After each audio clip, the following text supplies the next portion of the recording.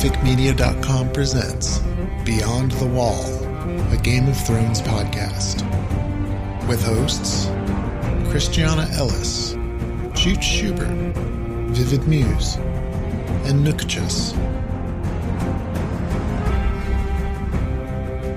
Hello, everybody. Welcome to Season 5, Episode 2 of Beyond the Wall. Woo! Tonight we're discussing Episode 2 of Game of Thrones, titled The House of Black and White. As always, spoiler-free, up to the latest aired episode. I'm Chooch, and we'll say hello to Christiana. Hello. Hi to Nookchus. Oh, she didn't hear me. Nookchus, hi. Oh, sorry. No, I thought you just called Christiana gorgeous. So. Oh, wow. Well, Which don't you feel is. like an feel like an ass now? My bad. You should have. My bad. Hello, everyone. And good evening to Viv, who's joining us from Yay. her voyage afar. Yeah, 10 feet away from Chooch. Well, in the last episode, I said you went to Dorne for a scouting mission. Can I just say how adorable it was that our non-reader is the one that posts the links, and he said that I was in Dorne, and he misspelled Dorne. He didn't put the E at the end, and I was like, oh, that's so cute. I don't even want him to fix it. Yeah, I was going to give you a chance to talk about last episode. Maybe we'll skip. No, I'm just kidding. No chance to talk about last episode. You missed your shot. And before that, were there any news bits? Were there anything that anybody had seen or scoured? Well, I wanted to talk for a second about Balticon, if that's okay. That's news. It is news. It's very selfish news. It's just about us and all of our Balticon friends. Balticon's coming up Memorial Day weekend, and we are hosting the new media party this year for the first time in a long time, and for the first time as a group with our fellow hosts here, Nettie and Christiana, and it's going to be Sunday night in the Garden Room, 10 p.m. Nettie? That's what time we're opening the doors? I believe so, yeah. Okay, and we're going to start with a memorial for our dear friend and founder of SpecFicMedia.com, PG Holyfield. There'll be a costume contest after the memorial. We'll have dancing. We'll have food. We'll have just the theme that we're going with is space, because we all know the love that PG had for space, as so do we all. And if anybody wants to volunteer for the loot, for the prizes, for the costume contest, or if you want to help on participating in any of the other elements, then just let us know. And that is really all I have as far as Balticon. We hope you can make it if you're going. We'll see you there. Hope you can swing by and celebrate with us. Mm-hmm. Balticon is super fun. It's one of the highlights of my year every year. Absolutely. Yep. Cool. No other Game of Thrones news. Why don't you go ahead and give us your... I'll just give a hat tip to Nutty Nookchus and her meme roundup over at SpecFicMedia.com. Some nice finds there. I'm in particular a fan of the shot of Brienne and Podrick standing by their horses looking very serious, and the caption is, "Party on, Pain, party on, Tarth." I did love that one. Love it. It was really neat because I got a meme response in the comments this week, and so that'll be in next week's Game of Thrones meme roundup, and it's cool. Really great. It's about the leaked episode, so I'm kind of happy about that. Mm. Well, Chuchi, we're going to give me a quick minute to talk about episode 1. Yes. And yes. I know that you said that I owe Nutty a rating, and I'm going to give it a 7 out of 10. I don't know. Golden Masks of the Harpies or whatever those things. Son of the Harpy, what are those things called? Sons of the Harpy, yeah. Give me 7 out of 10 of those mask things. Okay, that brings our cumulative score down to 74%. Well, but I am adding a +2 adjustment because I was in a foul mood. So just you could add a point or two to that just because of my condition when it aired. I'm sure a lot of it is my fault. That's not how this works. You give your number what you give it. That's it. I give it a 7. There you go. Okay. I love you girls. You empower me. No apologizing for our ratings here. I mean, come on. Yeah, Okay. besides, I gave it a 7 too, and I think we also all acknowledge that we are judging on a Game of Thrones scale here. We're Yes. not comparing it to all your other random TV shows that might be on CBS tonight or something. This is on Game of Thrones scale. Yeah. It's like a 9.7. Yeah, 10.7. And I wanted to add on a couple of scenes. I just had a couple of notes. The Cersei's childhood prophecy scene at the beginning of the episode, which I thought was really well done. I didn't realize what it was until it was halfway through. And it just really struck me as she's reflecting on that memory, what a weight that she had to carry for so long, and just, yeah, wonder if that's going to happen or not. And then to have seen it come true, it's just like, well, partially come true. 1 out of 3 of her kids has been shrouded, but and I thought that they also introduced the sparrows. I think that's what they're called here, right? The sparrows, the religious order. Yep. Or not, I guess, fanatics. I don't know if we want to call them that, but they've Evangelicals. Like fundamentalists. Lancel is someone that we have had a lot of sympathy for in the past, and seeing that his results, the different parts that he's played in the story, how that could turn him into someone that turns to religion so fiercely. It just totally rang true for me. Is that now, my memory is shoddy on book 4. Is that how they did it in the book? As far as was Lancel a part of the sparrows? Do you remember? Yes. Yeah. That's a very big part of it. He just in the books he was very frail. Yeah, Right. he didn't look all buff and He's still looking frail. He looks weak and sickly in the book. But one of the things that I sort of stood out from what you were just saying, I thought was Lancel is someone we've had a lot of sympathy for, which I don't necessarily disagree, except just that we really only had sympathy for him in the very last time we saw him, which is when he was finally kind of standing up to Cersei a little bit at the Battle of the Blackwater. Everything he did before that was kind of sleazeball and slimy, and he was sleeping with her, and it was disgusting. Had to threaten him. Yeah. So how much of a choice did he have in his fate? Honestly.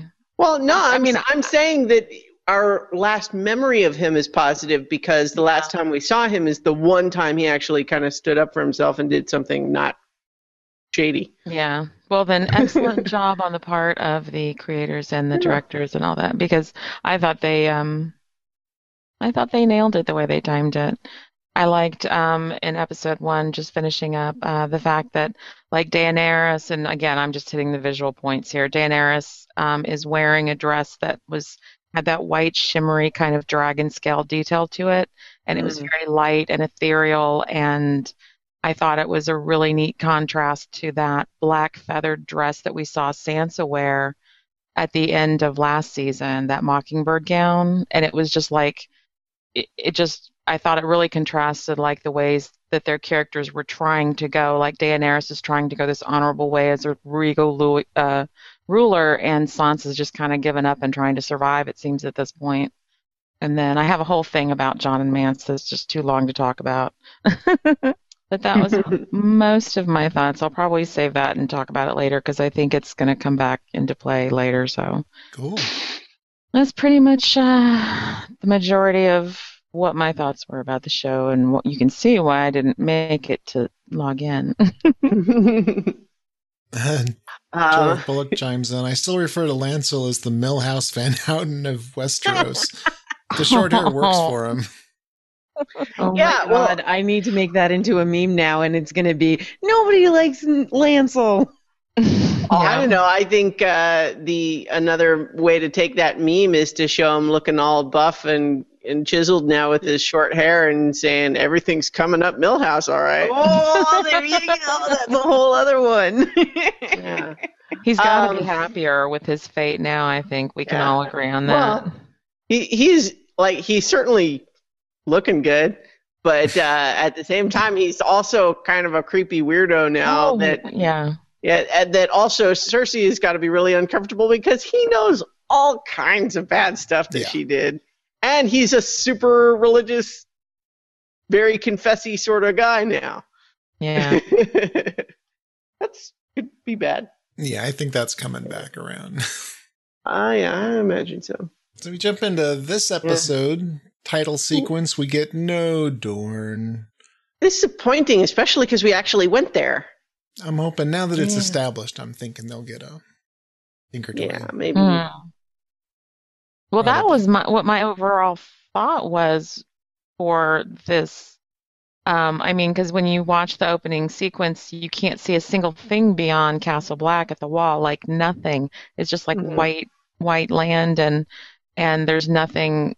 You know, there's been no scenes yet with Bran. There's been no scenes yet with Winterfell, and that's like, I just am like aching, you know, as to what kind of an update we're going to get on that when we're seeing things like Theon and what's his name, Roose in Ramsay coming, Ramsay Snow, sorry, coming up attractions. So it's just like they really delivered on the theme of the title of the episode, though, because there were a lot of like, I thought in many ways this episode there were like really important decisions of choosing one path or another for nearly every character. Yeah. That I thought was really, really an interesting kind of interpretation of things that were happening at this point. Well, and also almost all of these characters are being faced with decisions that are kind of not even the decision they thought they were going to have to make. Yeah. You know? Yeah. Like, exactly. you know, we started right off with Arya, who finally arrives at the House of Black and White, and they're like, you know, we don't want any slam. Yeah. Yeah. I actually really did like the line, though. It's like, I have nowhere else to go. And he's like, you have everywhere else to go. That was the best. I think I need to like tattoo that on me when, you know, it's like the best reaction ever.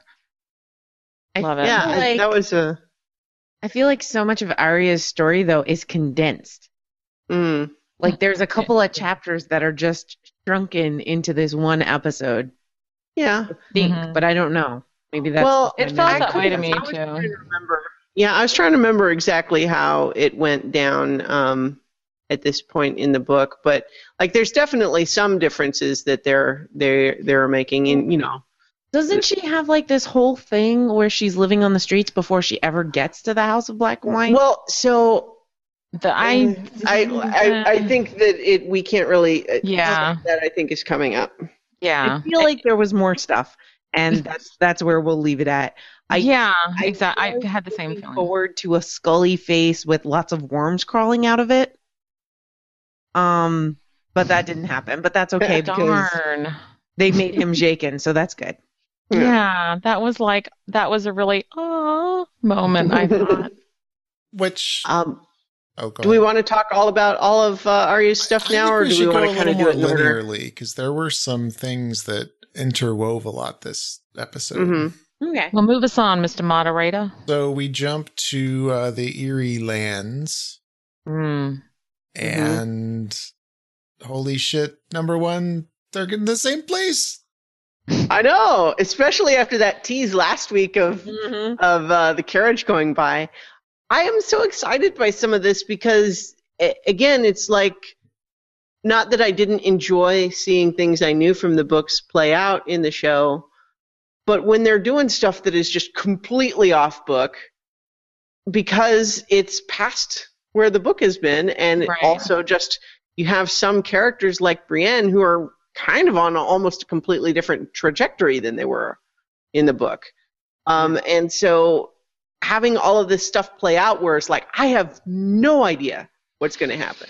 Oh, that makes me feel kind of so exciting. much better because I remember so little that I have that sense a lot of the time. I'm just like, what could possibly happen, you know? And it's like, it's good to know that as much as you guys retain of it, that it's like not like that for you as well. I feel like also that Brienne and Pod and Sansa and Littlefinger being in the same restaurant and having this meeting is kind of like the writers reacting to everyone saying, you know, having them so close was just stupid, because everybody was saying that last week. They're like, that was just stupid. And I feel like they put that in last week so that they could say, nuh-uh, it's not stupid, look. Look, we just teased you and Because they've done so many things like that before where characters are so close to each other and then they don't see each other. Mm-hmm. Yeah.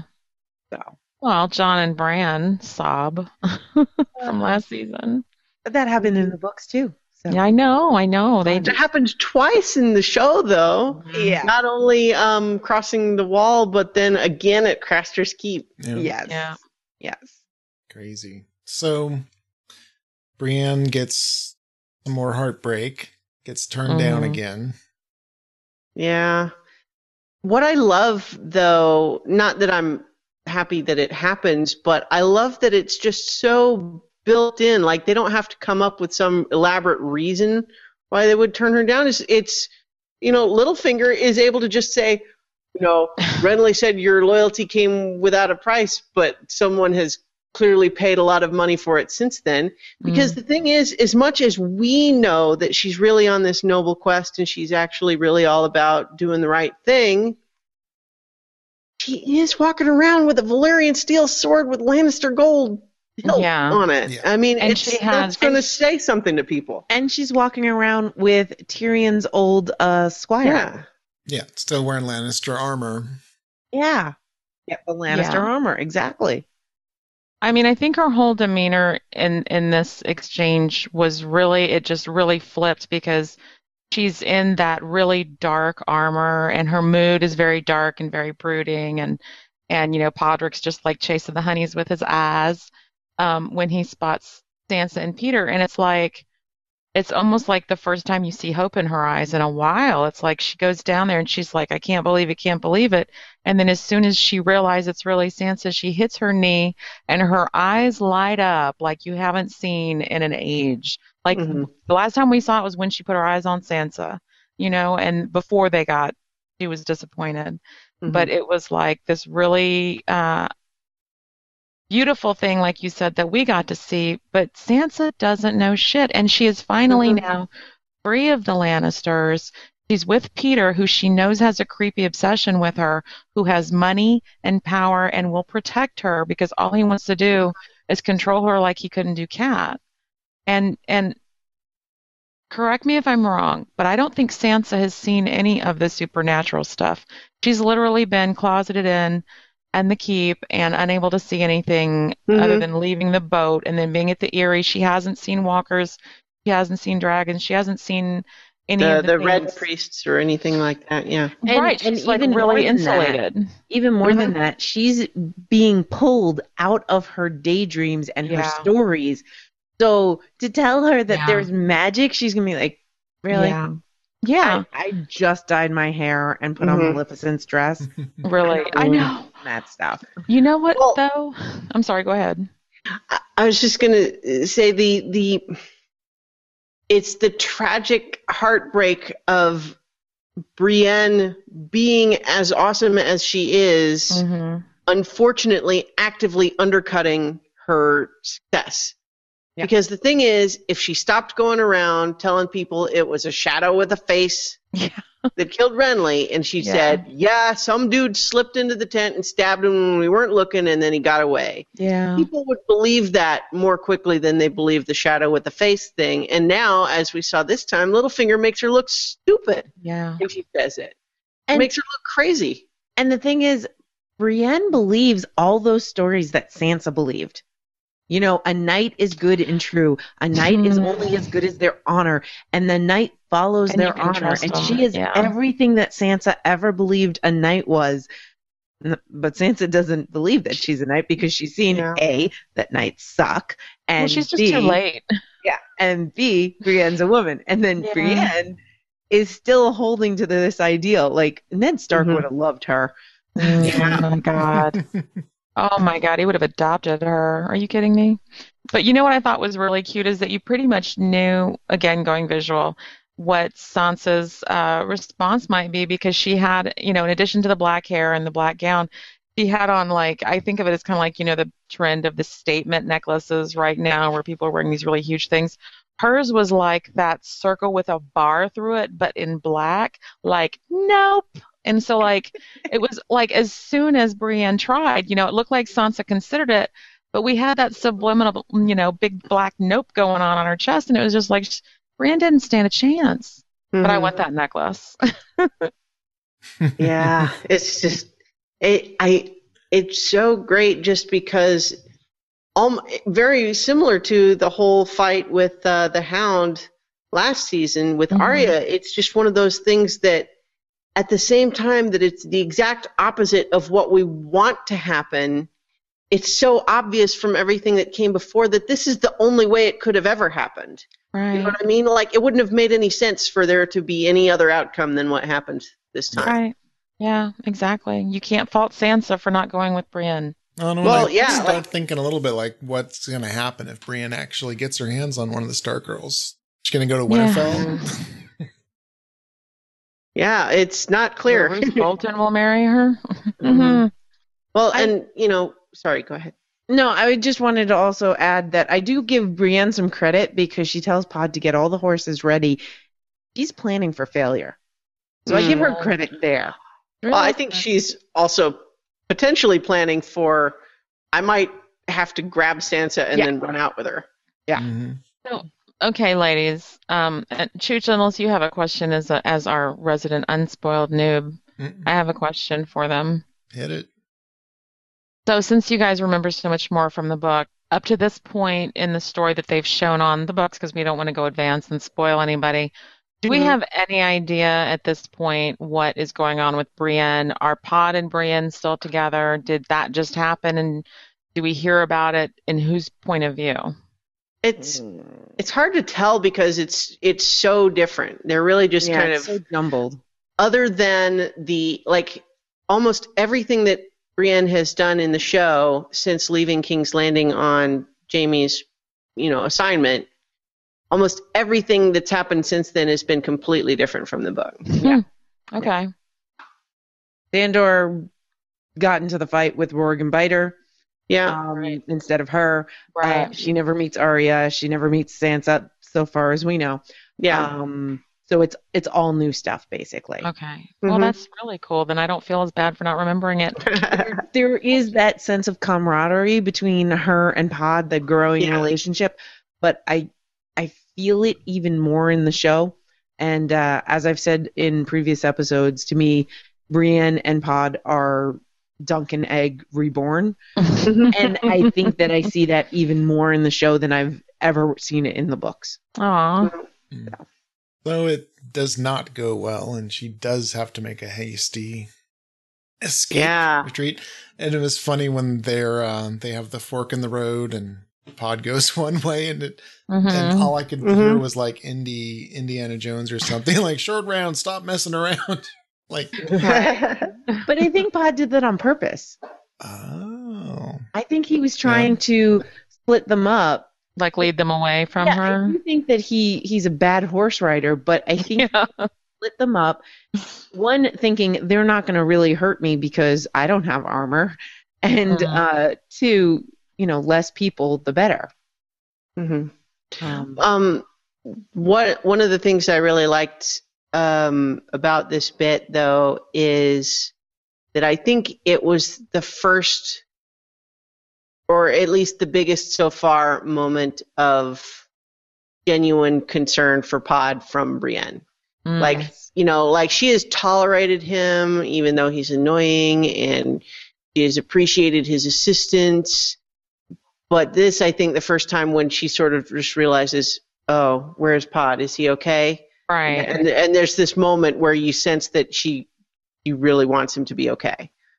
And she gives up the chase of Sansa. Yeah. Right. Make sure he's okay. Yeah. Yeah. She saw where they were going. So, and I guess I was kind of expecting like a breakdown because she lost both of them and both the girls. And, but no, she's just whole hog. Nope. Made a promise to her mother. She going to be safe with them. Yeah. Although, one of the things that occurred to me that I thought was really interesting, and I'm not really questioning how I feel about it in the show because I'm totally on Brienne's side, obviously, because she's awesome. But it did occur to me that her decision to say, I'm not going to respect what Sansa says her wishes are, I'm going to go after her and rescue her against her will if need be. Mm-hmm.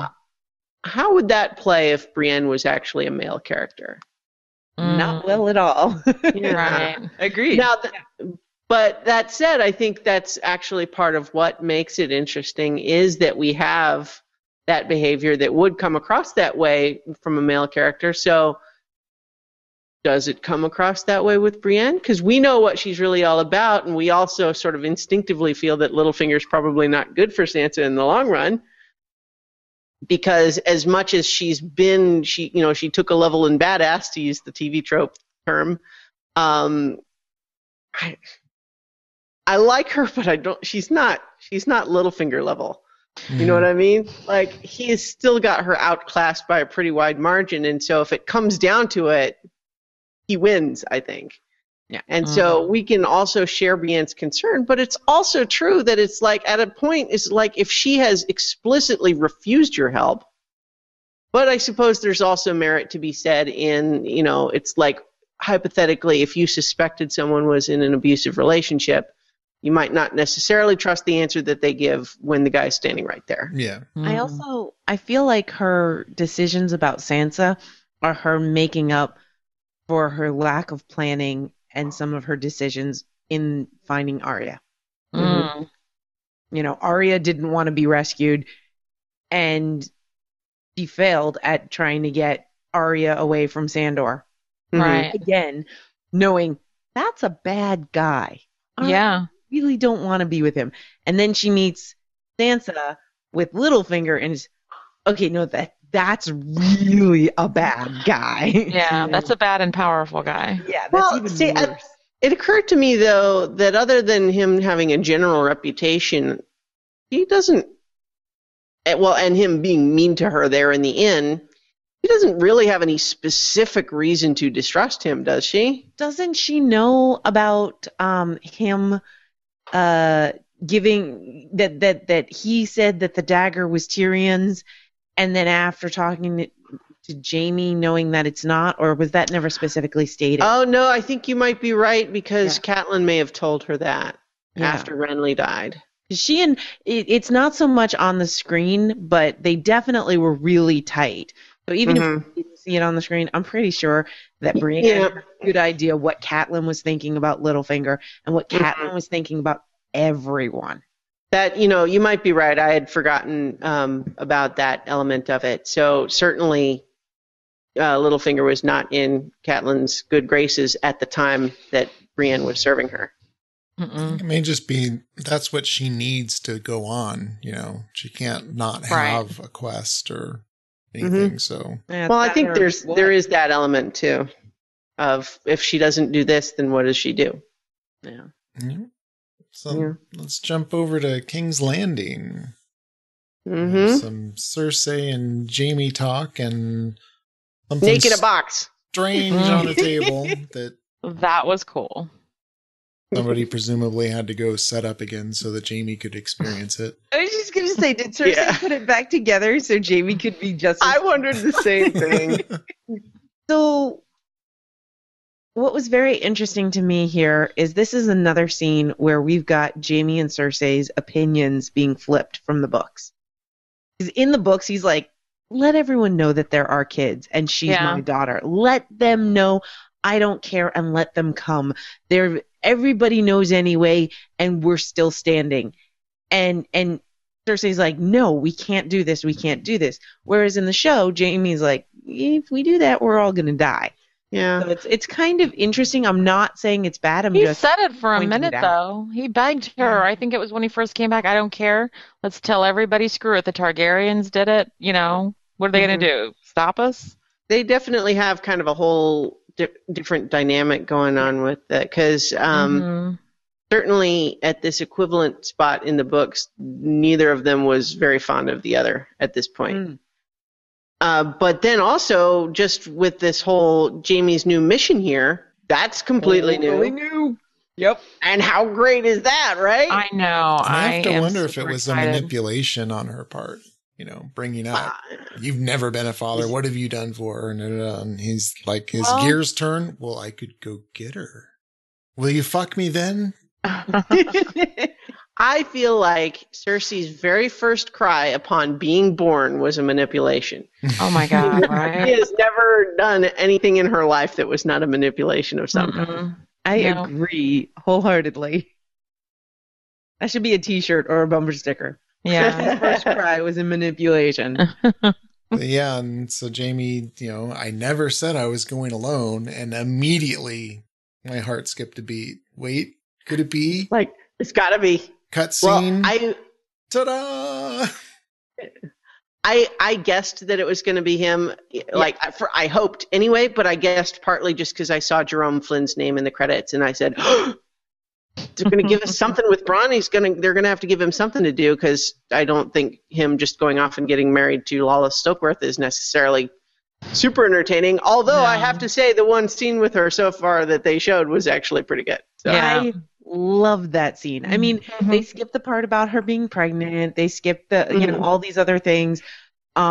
He's not the in charge of the City Watch like he was in the books, but the talking about the sister and him basically saying karma will happen. You know that the gears are going on in his head. Yeah. Oh no, we'll get this castle. He's quite ambitious. And the actress playing Lawless is perfect because you feel for her. You really feel for her. She's like a little Sansa. And he makes her hopeful. feel good. Mm-hmm. Which But we also get why Tyrion's response would have been, but she's dim-witted. Yeah. Yeah. I wonder, because of the deal that Jaime makes, if we're ever going to see Lawless again. And if maybe this was just a bone to the book readers. Yeah. That's my suspicion. As Tim Dodge actually says in the Q&A, Jaime saved Bronn from the altar. See, I am not sure I completely agree with that characterization, because I think even though Bronn was not necessarily super into Lawless as a person, he was definitely into the idea of being a lord who might get a castle if he plays his cards right. Mm-hmm. And so, I mean, because that's essentially what he said to Tyrion last time when Tyrion wanted him to be his champion, is it's like, look, you told me if anyone ever tried to pay me to sell you out, that I should give you a chance to double the price, but they've offered me a wife and a castle. Yeah. Do you have a twice as good wife and castle? Yep.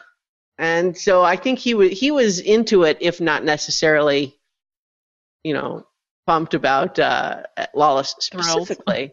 Yeah. But I think, even when he first saw the deal that Jaime, like the scroll, I think his first reaction was like, dude, what the fuck?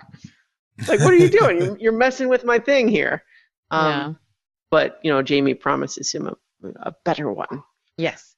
And what was that? Also mention Jaime's leather vest jacket thing is just awesome.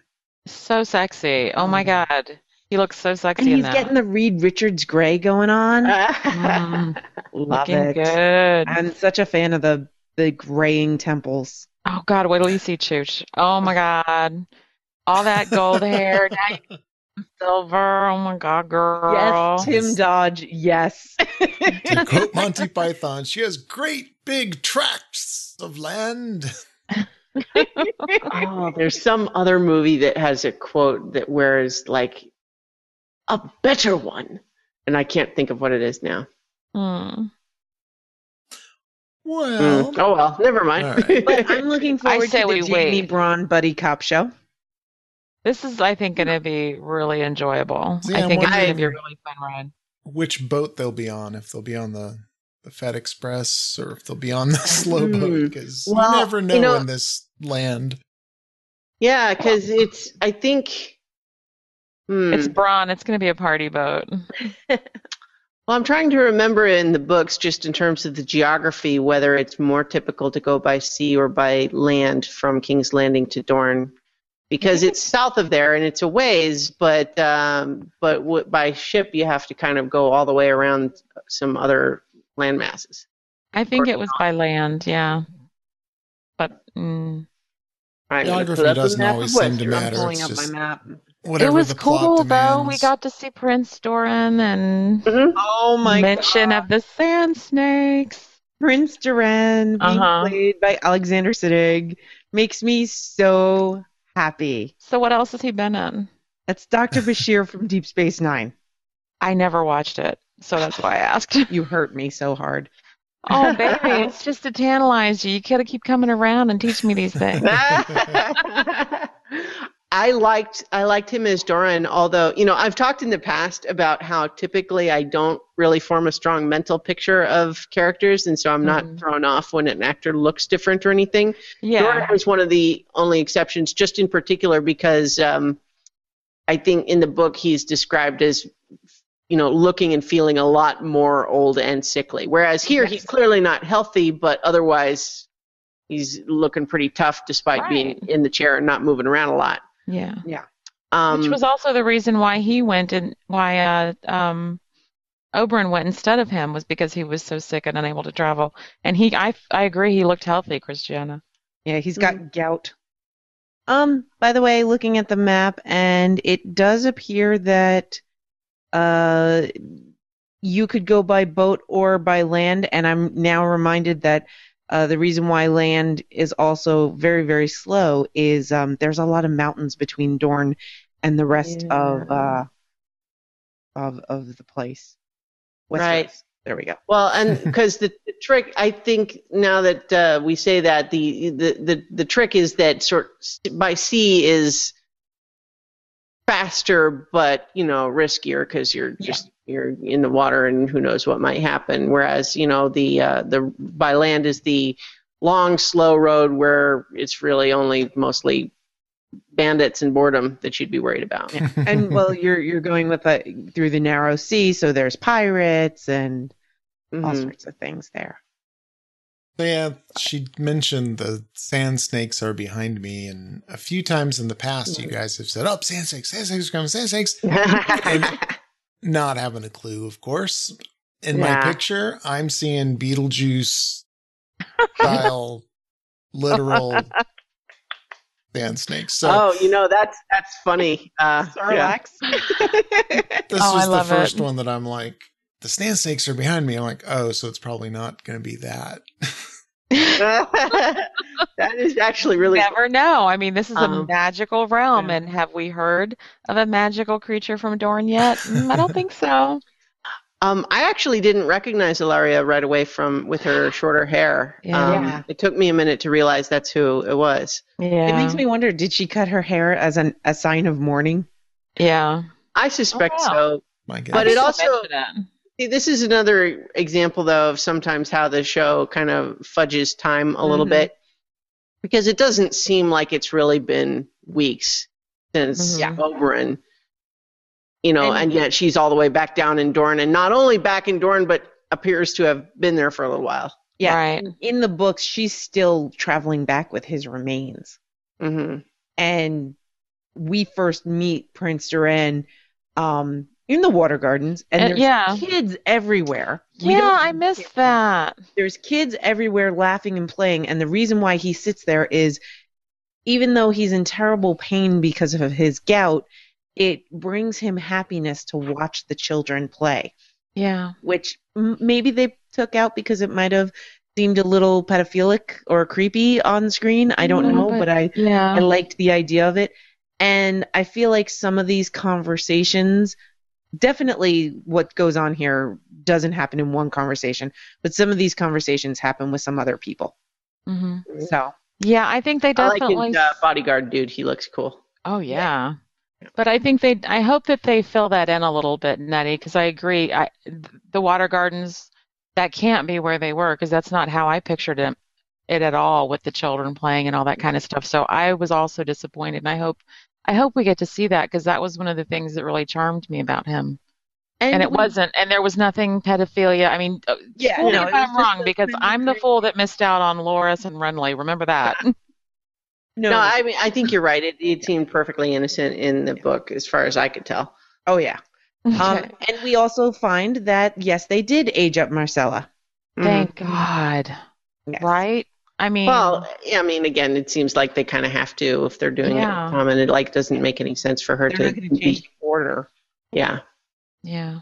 Well, and then also just, again, without getting into it, just some of the... if she's going to play more of a role, on this show, things happen. I don't know. I don't want to spoil anything, but I just mean I think it just, again, like with every single kid on the show, I feel like it makes more sense for them to be a little older than the number that's given in the book. Yeah, for American audiences for sure. Mhm. Chooch, what did you think of that little brief shot of Marcella in Dorne? Did you have any other than, hey, that's Cersei's brat? So that was my assumption. I just flowed with it. Kids Yeah. playing and, well, they weren't just playing. They looked like they Yeah. were making eyes. But Didn't it remind you, babe, of like Sansa when she first got to what you call it? King's Landing. To the King's Landing, when she was like in love with Joffrey before she realized she was all kind of smitten, and then she was smitten with Loras, and it was I was honestly kind of happy to see Marcella in that kind of little playful thing like you were talking about. That just, when you mentioned Sansa when she was still in love with Joffrey, just reminds me, I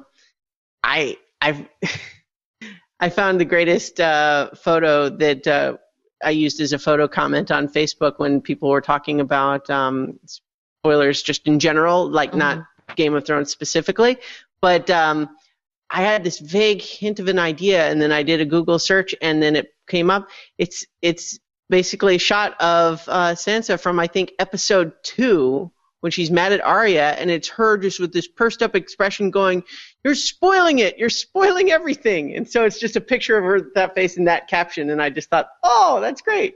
That's perfect. You have to send me that. I love it. Love it. Let's jump over to Marine.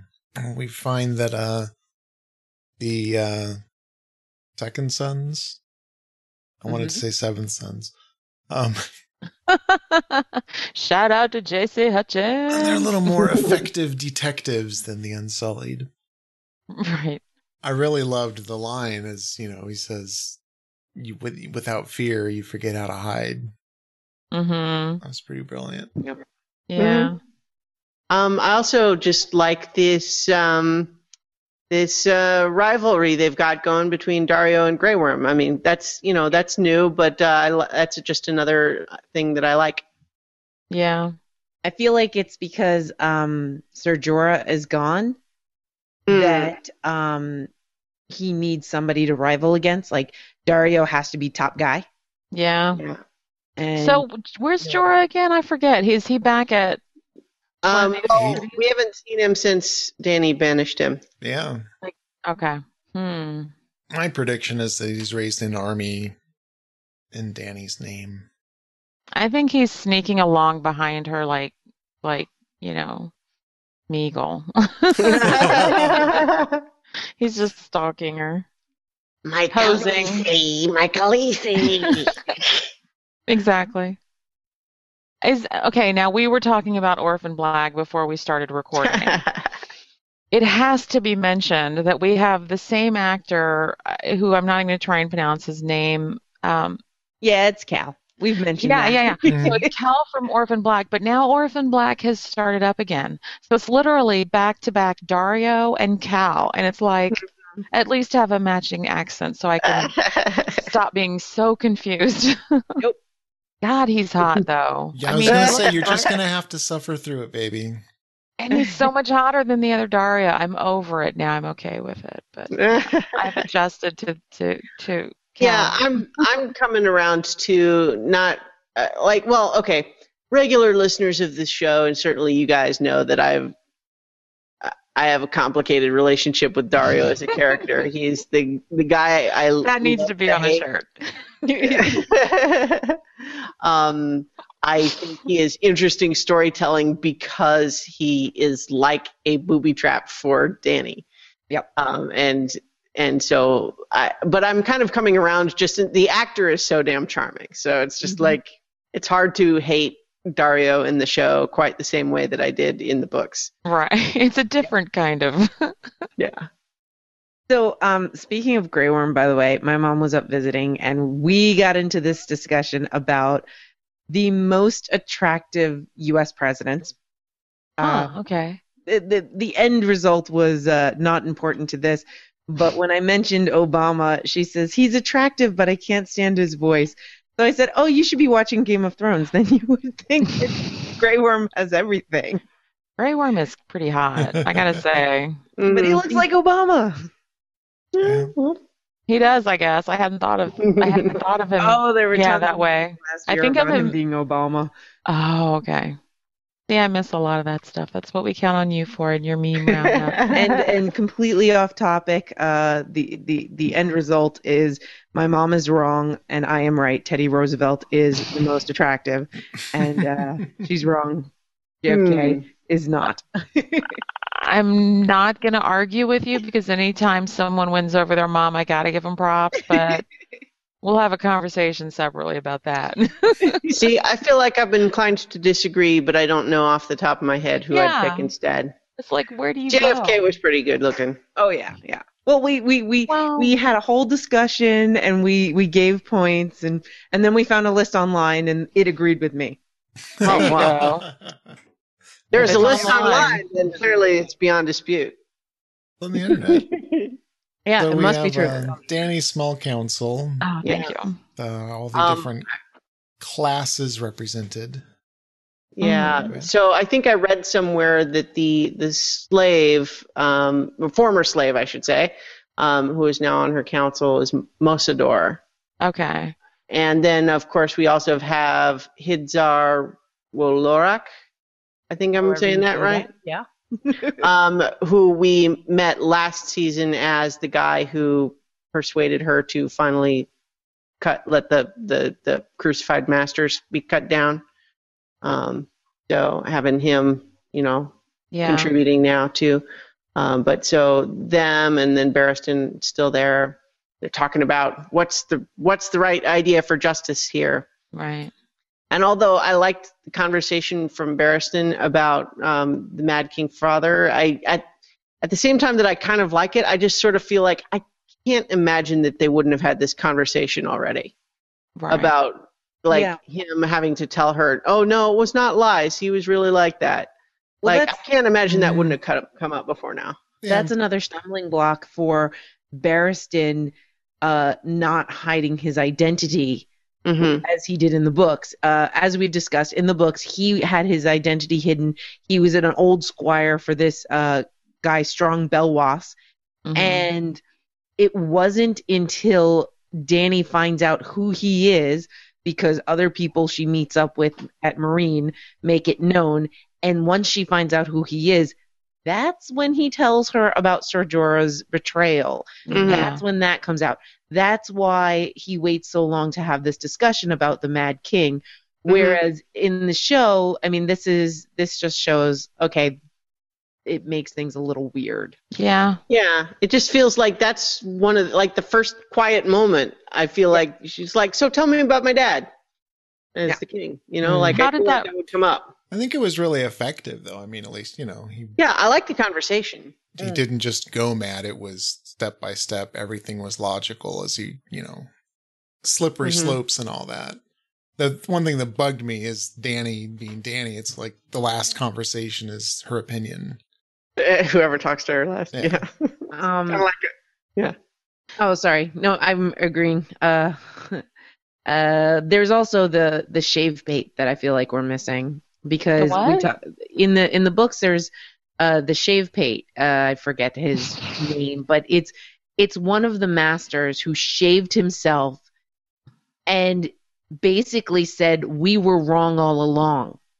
And so there's this whole cast of people that came from the privileged class who said Dany is right, we are wrong, and vowed their service to her. And they're the ones that I think the Sons of the Harpy first come to, or something else. I don't remember. There's something about that. And there's this whole thing going on there. And we're just completely missing that. So what we see in the small council is she's got one of the guys from the Second Sons, who's an outsider, a slave, a master, and the old white dude from Westeros. So you're missing the fact that there are some of the master's class who don't agree with the Sons of the Harpy and don't agree with all the other masters. Well, I don't think Hidzar in this context. He doesn't seem to agree with the Sons of the Harpy. That's true. He seems a bit more moderate. Yeah, he's the one basically saying, like, because Mosador, the former slave, is the one of saying, "Oh, you just know that all the old families know what's really going on," and he's like, "I'm from an old family and I don't know." Exactly. He could be lying too, though. Well, that's true. But yeah, it is interesting just having that whole little small council set up now. Yeah, we've got a couple of comments in our Q&A. We have John Donahue, strong Belwas piss on their city, and the Brixton beasts. Strong Belwas is missed. He's a fun character from the books that they've just omitted for time, I'm sure. Oh yeah, they do a lot of condensing of characters and stories. Mm-hmm. So right, and the thing is, it's like we don't need him for plot really, but he was fun. He doesn't do anything. He's comic relief. Yeah, he's Cordelia. And then, of course, Sheriff Bullock also says, "Where is Sir Jorah? I think he's posing for romance novel covers like Viv observed. Dany needs to hire a public relations staff and do some damage control.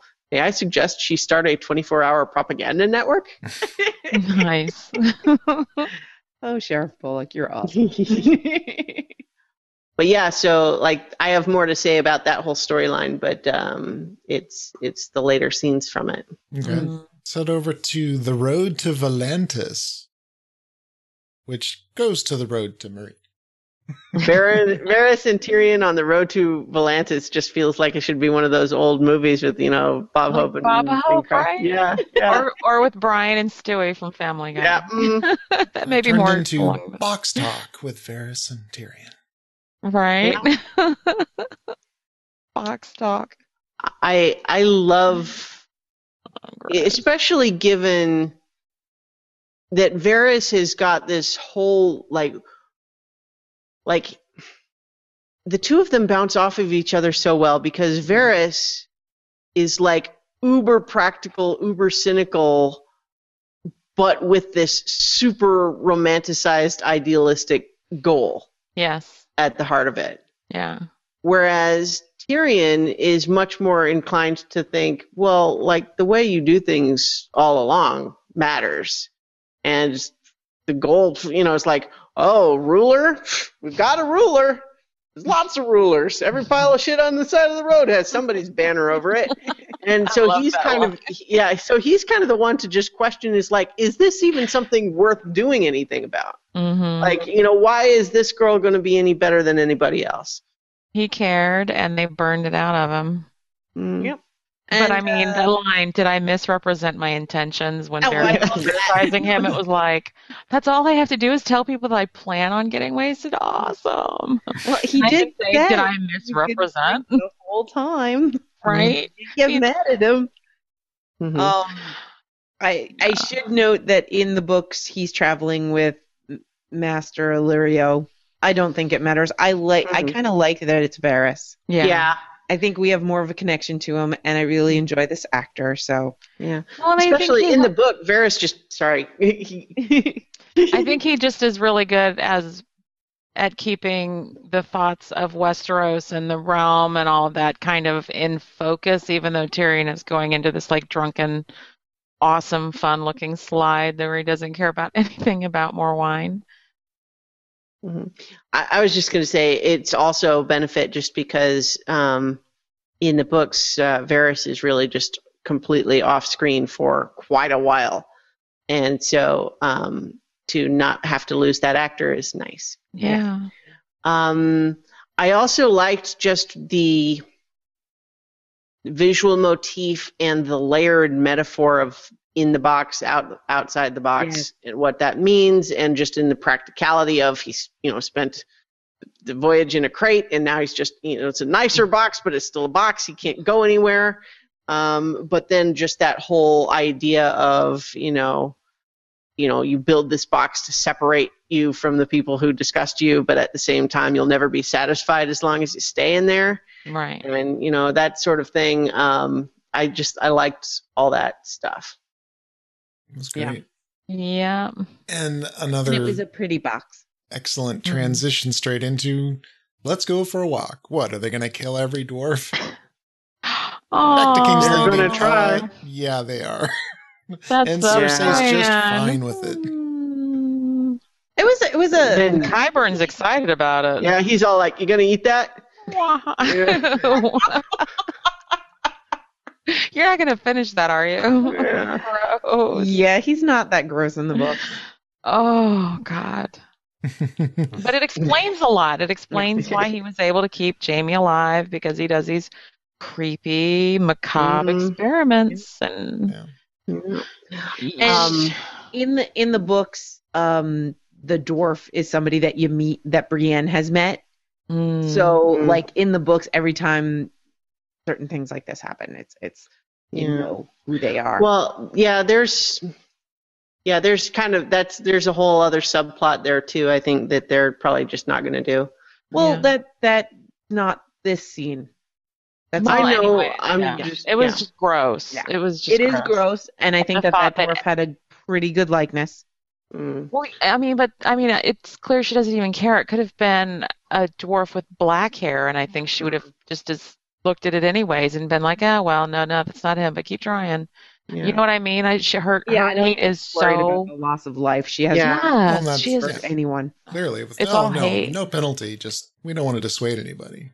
Yeah, I mean, in her mind, what value do they have? They probably killed their mother coming out too. You know, Well, she's just totally.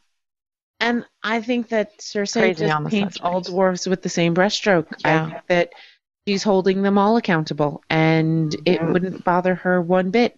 And we've seen people, and in her mind it makes sense, but we've seen people who get very emotional and they have that kind of mentality. Yeah. Well, one person from a specific group hurt me once, so I hate all people from that specific group. Yeah.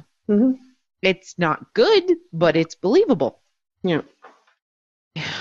Well, I think also in this particular case, it's not even like hatred of dwarves so much as she just really does not care. Yeah. I agree. It's she is angry and upset because it's not Tyrion. Otherwise, she couldn't give a damn. Yeah. But we've got a slightly spoilery question in the Q&A, just because it's something they may or may not do. I suspect that they will, for those of you who can see the question, but I think maybe we leave it there because otherwise it's potentially spoilery. Okay. Yeah. Let's leave it there because I don't even know how to see it. So we'll maybe it'll be something that we'll see in the next episode or in another upcoming episode. Is that what you were thinking? Yeah, I suspect that they're gonna get there with Tyrion's storyline. Cool. All right. Well then, please send us that question again. It's not super spoilery. It's just a general direction of the plot. Yeah. All right. So we get creepy Qyburn. Can I keep it? And then we jump to Cersei's. Well, it's not Cersei's small council, is it? Well, It's she the wants it king's to be. small council. Kind of awkward, but And she An comes interesting- in swinging her dick around. Yeah, sits right there in the hand's seat and just says, "Well, of course I'm not the hand because it would be completely inappropriate for a woman to be the hand. I'll just advise the king until he comes of age." right. Just that one creepy little part. Question from Lauren: is there any chance Cersei and Tommen actually talked about the council? And I doubt it. She probably has I know him- Lauren. Yeah. Oops. Sorry. Go ahead. Yeah, she probably has him locked away and distracted with other things, and he doesn't need to worry about any of this right now. Yeah, I bet if they talked at all, it was just only in the context of, don't you worry about it. There's plenty of time for you to start learning about that sort of thing, but I'll just take care of it. I'll make sure that things go the right way. I think that's Right. probably all they would have said. I know she Lauren would from tell my him- improv classes, by the way. So Hi, Lauren. Hi. I think, or she Welcome. would tell him, oh, well, of course you're going to want to do this. And of course so like if she does talk to him at all, it's more along the lines of, yes, this makes perfect sense. Everyone would decide this, and he's such a sweet boy that, oh yeah, Mom, that's a good idea. Right. Well, and Marjorie's looking pretty hot. That's true. So, on the subject of the small council. So, sorry, did you have a? Oh yeah. Just that. Yeah, she comes in, all guns blazing, and you got the I would be happy to be at the hand and all that, and she knows how to shut Pycelle up. By the way, this is our new Master Whisperers. Yeah. Did you remember who Kevin was, Huge? I did. Yeah. Okay. There's a good. character later on in the episode that I don't remember, but I did remember Kevin. Yes. Because we hadn't seen him for a while, and like in the books, he plays a significant role in Tyrion's trial. So I had been a little surprised that he hadn't shown up last season. But it was nice to have him be here, and awesome, especially kind of calling her out on the obvious BS she's spinning. One additional change that I'm sure Nutty was maybe going to bring up too, just a change from the book, is that in the book, Cersei specifically did not want Mace Tyrell on the small council. Yeah. Because he's a Tyrell and she doesn't trust the Tyrells, right? I think in the show they just instead of introducing some brand new character that we don't care about, they've kind of established him as he'll do anything she says, and he's loaded. They're loaded. They've already established that the Lannisters went broke funding the realm, and hey, the Tyrells still have money. And I feel like in the show, it's obvious that Cersei understands Mace is kind of a fool, whereas in the books, she thinks he is everything people say about him, that he is the great lord and all this other stuff. Not, because in the books, yes, Lady Olenna has a lot to do with how the house is run, but to the public, it's Mace. Mace does everything. So in the books, she doesn't realize that he's a fool. Whereas you're watching this scene with the council, and, oh yes, that would be very nice. Oh yeah, and you can see he's like, I wonder what I would do, because he's kind of dumb, and that's fine. And there's a whole bunch of other stuff like with Sir Kevin that happened that they didn't really include, but I think they just kind of skimmed it up and did it all in that one scene, which is fine. But he basically comes out to Cersei and says, yeah, you've been doing a shit job, and you should go to Casterly Rock, and I'll be hand, but you go away, and things will be good. And he was much more in line with Tywin, whereas in the show, it seems like she thinks, okay, I can kind of control Uncle Kevin, and I can get him on my side, and that she's a little bit surprised by this reaction. At least that was my take on it. And then he just, all right, Uncle Kev out, and fuck the realm. Like, if you're doing a horrible job and you're taking over, but I'm not going to do anything about it.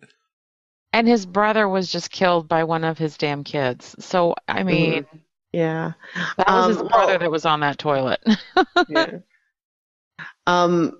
My favorite detail, I think, about this scene was not something that was really called attention to in any way, but I just loved Qyburn's whole demeanor in that, of just like, I know this is a big deal that I'm here, and I'm just going to go ahead and not say anything right now and just hang out. I'm a little uncomfortable, but I'll just let you guys do your thing. And kind of creepy in the shadows. Well, and the small council is also smaller in the shows than in the books. Like many things, which is fine. Let's jump to a bigger space, Castle Black, up in the north, where we have Shireen giving more reading lessons, which was pretty cool. Gilly's learning to read. I love it. And that was so precious. Annoyed with Sam being a know-it-all too. And we get the long time payoff for her affliction, of what it actually is. So, Yeah. Chooch, tell us your thoughts about this. It was pretty wild. Part of it was finally we know exactly what it was or assume what it was, and that it's not ongoing. It's something that was passed away, but I don't know what to think about it. There's a lot of crazy shit in the north. Yeah. I feel like we got more information here than we did in the books. Okay. Mm. I'm not sure we At least knew up to this point. that the Maesters, like how hard Maesters worked to stop it for Shireen. Yeah, I don't know. It was nice to have Maester Crescent get name checked, just because Yeah. people who don't remember, Maester Crescent was the guy who tried to poison Melisandre way back in season 2, only to have her say, "Poison, eh? Oh, Yeah. now your turn." And he knew he was going to die, remember? Because he poisoned both of the drinks knowing that they just had to drink it. If he could just get her to drink it. So he knew it was a suicide mission.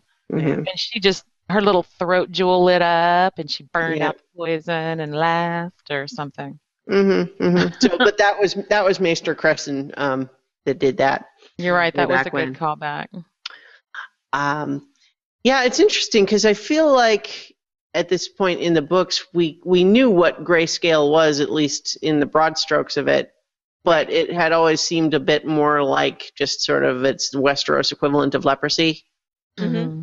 And it was left pretty vague in a lot of ways. Well, and because Shireen has it, and does Patchface have it also, I thought? I don't remember. So Patchface is, for some reason, they don't include most of the fools. Mm-hmm. In King's Landing, they have Moon Boy, and there's all sorts of comments about Moon Boy, which I love.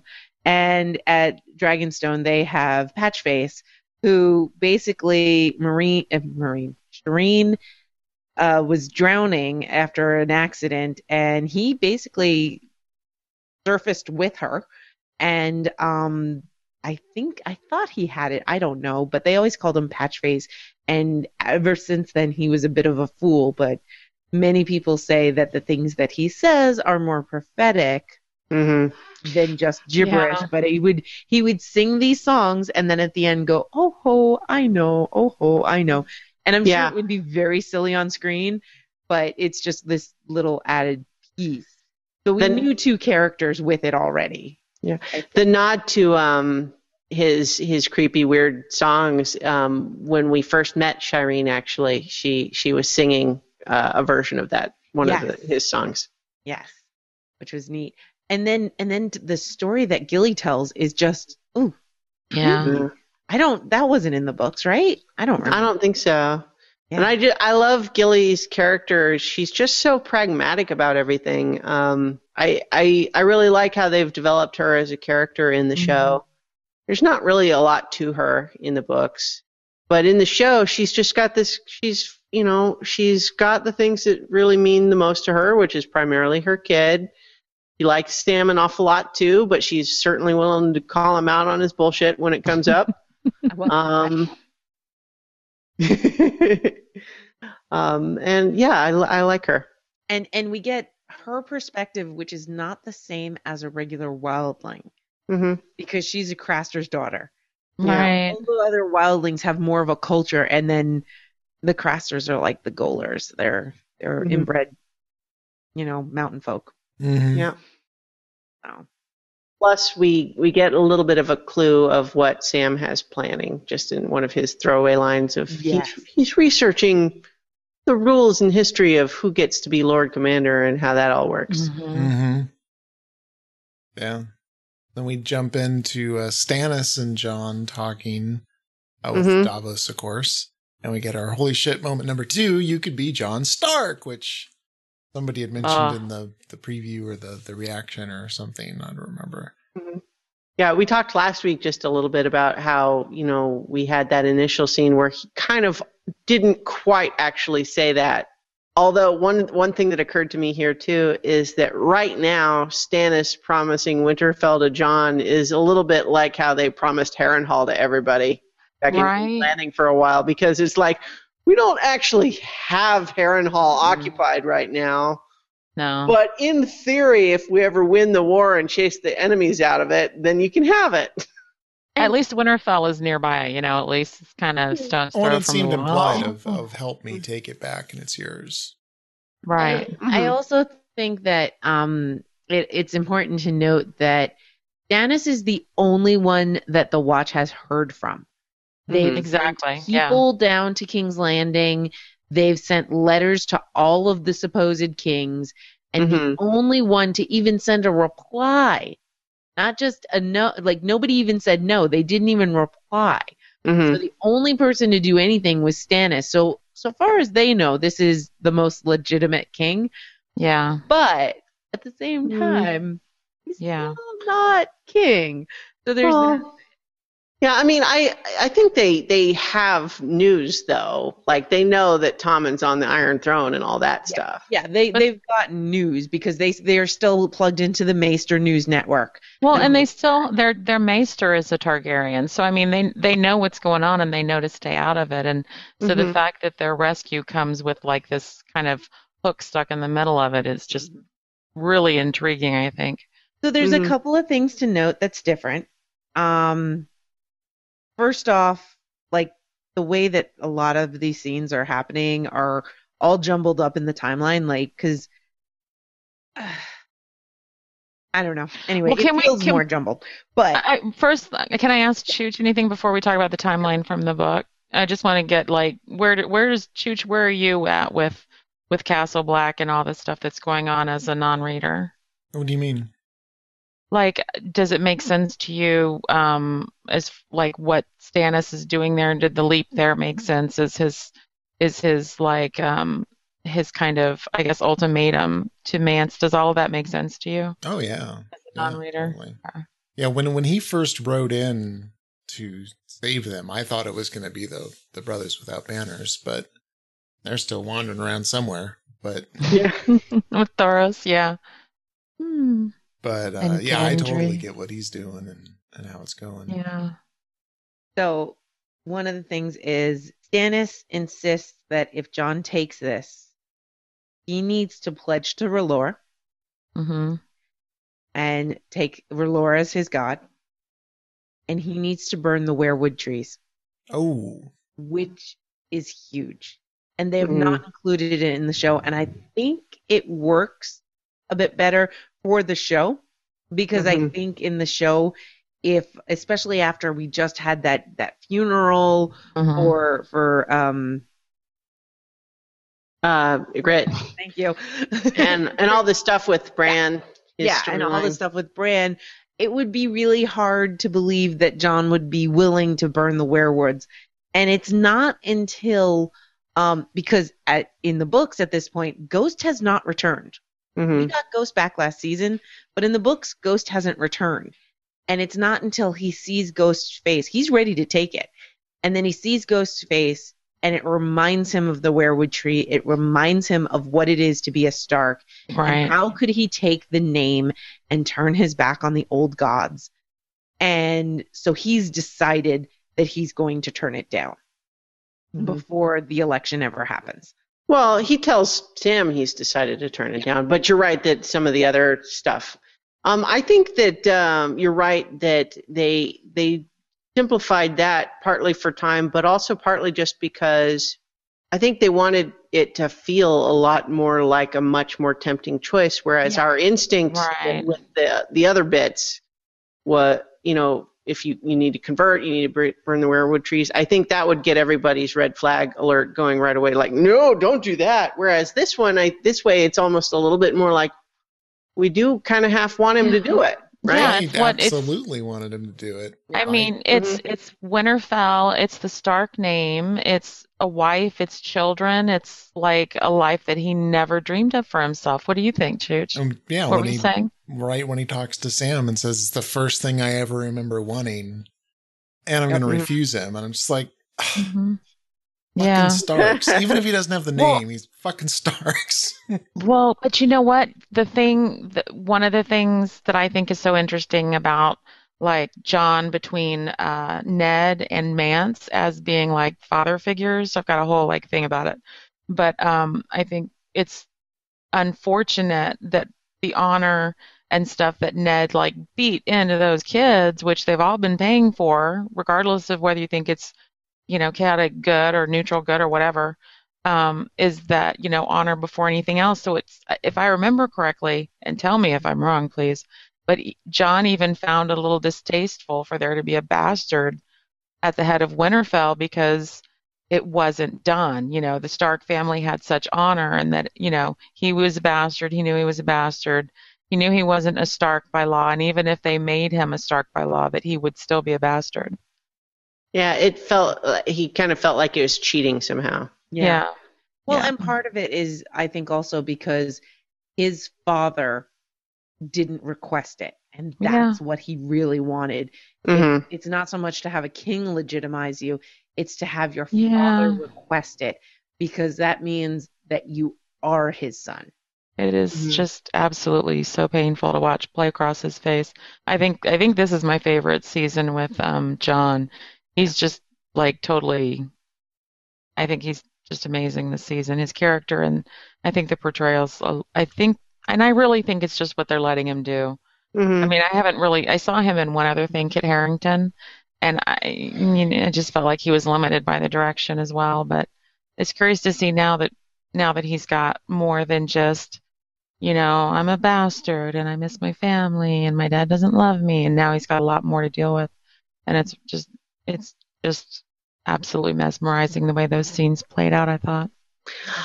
My only nitpick, and it's only a nitpick, but about this sequence is really just that I wish they had seeded a little bit earlier that this whole Lord Commander election was going to happen, because it kind of felt like it came out of nowhere here. They hadn't really been worrying about it for a long time. And Thorne was just acting commander, but just nobody ever said, well, yeah, but there's going to be an election coming up. Right. It did kind of pop up. Yeah. So I think I just wish that there had been just a line here, a line there at some point, even just last week, to kind of say that this was coming. Yeah. Right. Because, again, it's like it wasn't out of nowhere. It was planned. We just didn't talk about it. Yeah. And in the books, they were having a tie, a three-way tie, and they couldn't get a consensus. And so, and two of the people involved were they hated each other so much that neither of them could withdraw from the race in order to get it to move on. And it gets to a point where Stannis says, your Lord Commander will be chosen tonight. Yeah. That's it. If you don't choose, I will. Yeah. Or something to that effect. I'm not sure if it says I will. But I gotta say, I'm glad they cut out all the political crap. Yeah. Well, so long. Yeah. So it works better this way. And the whole thing too is that like half of the way they sell it is that like with this omen with Mormont's crow that talks and it can say snow, and so like Sam rigs up this whole thing where like they break open the pot to get the tiles, and a crow crow lands and goes snow, and it's just like totally contrived, and it just feels like what. So I like because the thing is, as it plays out in the scene, I just feel like, first of all, we get the idea that Sam has maybe had some wishful thinking ideas of something of this nature for a while, and maybe that's why he was down there researching it anyway. Although maybe he would just be researching it because he knew the election was coming up generally, and he wanted to be informed. But then this idea of hearing from John, you just got offered like everything you ever wanted, and you're turning it down because of your vow. Right. Dude. Yep. And then when he's, saying, okay, well, who's our other candidates? Well, we got Thorne, and who's like he's got some good points, but he's kind of a jerk. We don't like him. Yeah. Then there's Dennis Mallister, which I guessed Chooch is maybe the character you felt like you didn't remember who he was. They gave his resume, but I don't remember him I'm not sure he was ever actually shown on the show before. Yeah. Or not. I don't remember. He's from another tower. Yeah, he's one of the other castles. But in any case, certainly it's like, who's this guy? We don't, and he's old. He's like, is he any good? I don't know. And so I think Sam is just thinking, you know what? John is better than either of these guys, and I'm going to tell people so. Yeah. And the thing is like you hear his speech, and it's like you gotta imagine there's people in the room going, Damn. There's some good points there. I wouldn't have necessarily thought about it because it's so young, but in the books, the thing with the crow, I actually really enjoyed. I liked it. I thought it was neat, especially because the reason why there's like a bit of a tie or something is Jon Snow doesn't vote because he leaves, and so all this happens without him being there. Mm-hmm. Or he leaves it for part of it. I don't remember exactly, but it's kind of neat and it's monumentous, and you can see how people are swept up in the moment, and he's able to win, and then later they're having second thoughts like, did I really want to vote that way? Mm-hmm. But in this way, there's convincing arguments that are made. People are invested. I think it's definitely more earned. It's got more momentum behind it, but because we've got this tie, we can see already that more than half of those voting did not want him. Yeah. Mm-hmm. And so he's already got a struggle on his hands, which I think is more interesting and a better dynamic than people going, I can't believe I voted this way because of a stupid crow. I'm just glad that they left all that political stuff out, because it did kind of, I thought, like you said, it just went on and on until Stannis had to intercede, because it was it was too much like DC. I mean, so it's just the thing of my biggest note from that whole scene was that just basically all of Westeros owes Samwell a hand job because of his research, his presentation of facts, everything he did to alter the votes, not just with the brothers that were in the room, but even to Jon himself, because even Jon was like, maybe I could do this. Yeah, because he was like, don't honest. Get up, don't stand up. Yeah. Right. Yeah, but I mean, I think he sold Jon on the idea that he was already doing the job. And he was honest, and he was direct, and he was funny, and like Nutty said, it was when he mattered.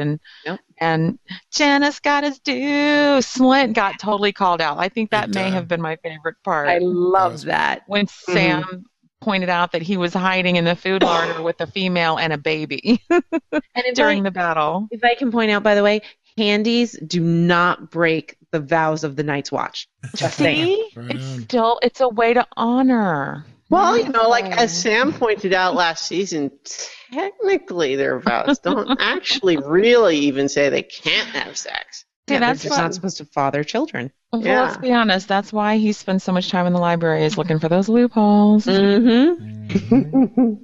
And I love that Maester Mormont, not Mormont, sorry. Maester Aemon. Maester Aemon is the deciding vote. I thought that was so cute. And he does it with his little giggle. I love the actor playing him. Mm-hmm. Yeah. I'm so happy they got him, even if he can't wear violet contacts. I'm so happy that he's there because he's just perfect. That was awesome. He didn't have to say a thing. Yep, they're even. Blink, done. Which is the holy shit number 3 for me was Lord Commander Snow. And I immediately thought, and I was looking at the chips. So he's got about 42% of the vote against him. Now, if Thorne had won, it would have been a landslide. The other guy probably would have gotten the same amount of votes. If Mallister had dropped out and let Thorne just run unopposed, and if it was just Thorne or Jon Snow. No, I'm saying without Jon. Yeah. Mallister would have lost anyways. And it would have been a landslide. And Mallister was the third party that split the vote. All of those people are now against Jon. And so I think that Jon just has much bigger morale problems than Thorne would have had. Because there's definitely morale problems, but suddenly made me think of that old Simpsons episode of "Don't blame me, I voted for Kodos." Yes. Jesus Christ! Do not get me started on politics, ladies. Only Game of Thrones politics. Jeez. How about it's just the whole 3-party system. Shoot, I was going to say, well, how about the discussion of the death penalty? But that we actually have Arya's scene before we go back over to... Yes. We jump back to Braavos in the streets when Arya's about to throw down. It's Like, now, I have a serious question for you guys. Why do you think that encounter leads who we discover to be Jaqen? Why is that what convinces him to show himself and bring her back? What do you say, Chooch? I think it was essentially, the waiting around wasn't any good because she has every other place to be. So now she's actually going about making her way, and this comes along and she gave them the choice, basically. Yeah. And it's the thing, the holy shit number 4 for me is it's him, and back, I was trying to look, I don't remember when I had said it. I referenced it in like early season 4 that, as you know, I think she's going to go do this. I was going to try to find the audio thing to drop, but, and how I feel bad that I want her to be trained by him because it's this life of death and all that, but that's really the life she's going to lead anyway. So, You're kind of already on that path. Yeah. Right. And the thing that I like about it is it seems really balanced. It's not death willy-nilly. Yeah. It's not anarchy or anything like that. Mm-hmm. She was foraging for food. She got challenged. She was defending herself, and she gave them a choice. Yeah, to me, it's like, so he was watching her, and she gave somebody the balance, the choice of, you don't want to do this. And what was that line? Dead men don't want anything, or dead men don't need Something things? like that. Yeah. Yeah. That was the line, I think. Nothing's worth anything to dead men. That was it. And it reminds me of profound. the whole God of Death thing. Yeah. And I think that was the turning point. It definitely showed a lot of maturity of what she had experienced since the last time she'd seen him. Mm-hmm. Yeah. I like that it's Jaqen in the show. Makes it easier for me. Yeah, it's going to make us care about these people. There's lots of different characters that she's supposed to interact with, and this will be a lot easier to deal with. And although it does squash my whole, is Serial Pharrell also Jaqen? That was one of PG's, honestly, I don't know that that's incompatible with anything it's we've completely seen. not incompatible. Right. Yeah, it's still there. But I kind of had mixed feelings seeing it. Like on the one hand, it's kind of cool having it be Jaqen, and I also see how that really simplifies the storytelling in the show, because again, it minimizes the number of brand new characters we have to introduce, and it's clear that the House of Black and White is associated with him anyway, so it's not like there's no connection already established. So I guess I see the benefit of it, but I don't know, somehow I didn't find myself thrilled when it happened. I think maybe I just have to think about it some more, see how it plays out. As pure viewing experience, not having the books to go on, this is exactly what I wanted. I'm very, very, very happy. I think as someone that read what Arya went through before and what, this entering the doorway was in the books, I'm freaking thrilled that it's Jaqen, because I was worried about whether or not I was going to be able to watch all of this season because of an element that they've postponed, and because of not wanting to see Arya go through this with these people that I didn't recognize. But now that I see that Jaqen is there, I'm like, okay, well, at least I think she'll be okay. She thinks she'll be okay. And so just to be able to see her have a little hope again, which we hadn't really seen on her face. I mean, we've seen it, but like to see it kind of pay off for her, at least she thinks it's paid off for her for the first time in a really long time, is pretty cool. Mm-hmm. I like how the teenagers run as soon as they see the faceless man. Right. They're just like, oh my God, I gotta go. Like everybody in Braavos knows what's up. In the books, it's not the ship captain that rows her there, it's his son, but they also talk about how, like, throughout the entire trip, everybody's giving her little gifts, and they're basically sucking up to her, and that's how much power this House of Black and White has. Like, everyone respects it, everyone knows what's going on, so when they see the faceless man and they go running, it's kind of neat. I'm like, okay, so they told us how important it was, in one scene. In one scene, yeah. Instead of like 5. Well, and I think that the first view you get of it when you're on the little boat, you've got the city and it's like Venice and it's little vendors and little boats and it's very communal, and then separated from everything else is this huge, almost not sterile, but it's just one of the most featureless. Yeah, it's just a huge block with no windows or anything. And there's a black door and a white door, and so it's like, what the, that she's going into. And so I think the only way that a lot of viewers would be able to handle her going into that kind of a thing, entering those doors, not knowing what's on the inside, is having a face that we knew and that we trusted whether we should or not. And at this point we do, because who else? What else am I going to do? Where's Arya going to go? I mean, what? Is there... I also love how her list is shorter. Anybody left? Do her what, list, honey? Yeah. Her list is much shorter. She's down to 4. Well, but she took some people off of it that aren't dead though. Like she put Melisandre on the list when she took Gendry. Oh yeah. Oh, you're right. I just realized it was down to 4. I forgot who she left off. I hadn't remembered that because they didn't meet in the books. So yeah, because Tyrion and Joffrey are dead. The Hound is dead. Yeah, I didn't even catch that one. Mm-hmm.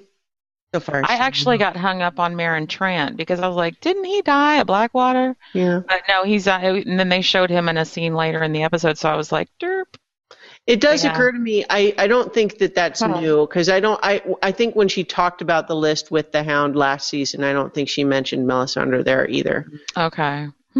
So I think it might have been a while since then. Interesting catch, Miss Alice. Well, to be fair, I did read someone else observing it, so I didn't notice it myself. I'm still giving you credit for reading it and sharing it. So fair enough.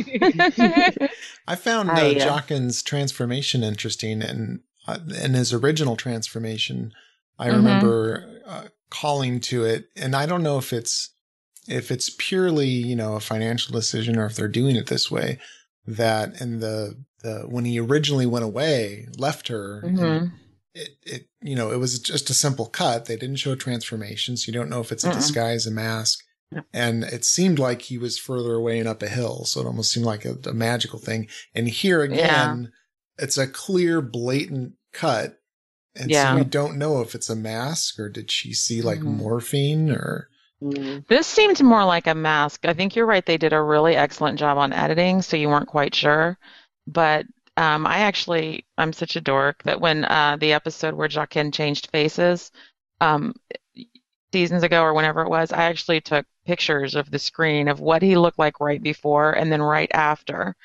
And because I thought maybe he's going to show up again as that guy, and I'll catch it. But no, I went right back, and it was because he was turning back and facing her, and then he turned back, and then when he turned back again, his face was changed. So we didn't see anything other than he turns back, and there was a hair streak change or something too. It was very mysterious. The camera went behind her. This time, yeah. But the previous one that you were talking about, when he was a little further away and he turned back and he looked one way and then faced forward and then did his change that we didn't see, turned back, and that's when we saw the third face or what we think may be the third face of Syrio Forel, but definitely the second face of Jaqen. And we've now seen a third face confirmed for him. And I like how Arya knows what's up. Arya knows about the transformation because she watched it. Yeah. But we don't. So that shows that he's bringing her into the inner sanctum. She's getting the knowledge. We're not getting the knowledge. And I also think that even if they had decided it's going to be a transition kind of a thing, like, I think this is so much better than using some form of special effects. Yeah. I think that this is more of a wow moment visually, I think. I like the mystery. Yeah, you're right. I hadn't thought of it that way, but I like that she gets to know something that we don't for a change. Yeah, because in the books we're in her head. The thing that I don't know, the way I kind of explain it in my head though is I like to imagine that whatever magic or techniques or combination of the two, more likely, is involved in the way the face gets changed. I like to think that the way it works to the viewer is that somehow, like, you can never see it happening. It's like somehow you'll be watching, and then you'll like blink and it's gone already, or it's and like you won't be able to watch it changing. It's just somehow there's like it's just like like you can't perceive the change. It's just you notice when it's done already somehow. That's the way I've always kind of thought about it. Mm-hmm. The one last thing to maybe talk about is just how he kind of finishes it, because she's not letting him get away with like, I asked for Jack and Hagar. Mm-hmm. You said. But then he said, it's like a man, man becomes no one or something like that, which is what a girl must become. And she must become what no does one. that mean? Yeah. It's scary until you kind of think of, because I was like, that was one of the things about the book that kind of made me go, hasn't she been through enough? She has to become no one or nothing now. Jesus. She's been a rat. She's been a steward. She's been bait. She's been, just everything. And I don't know.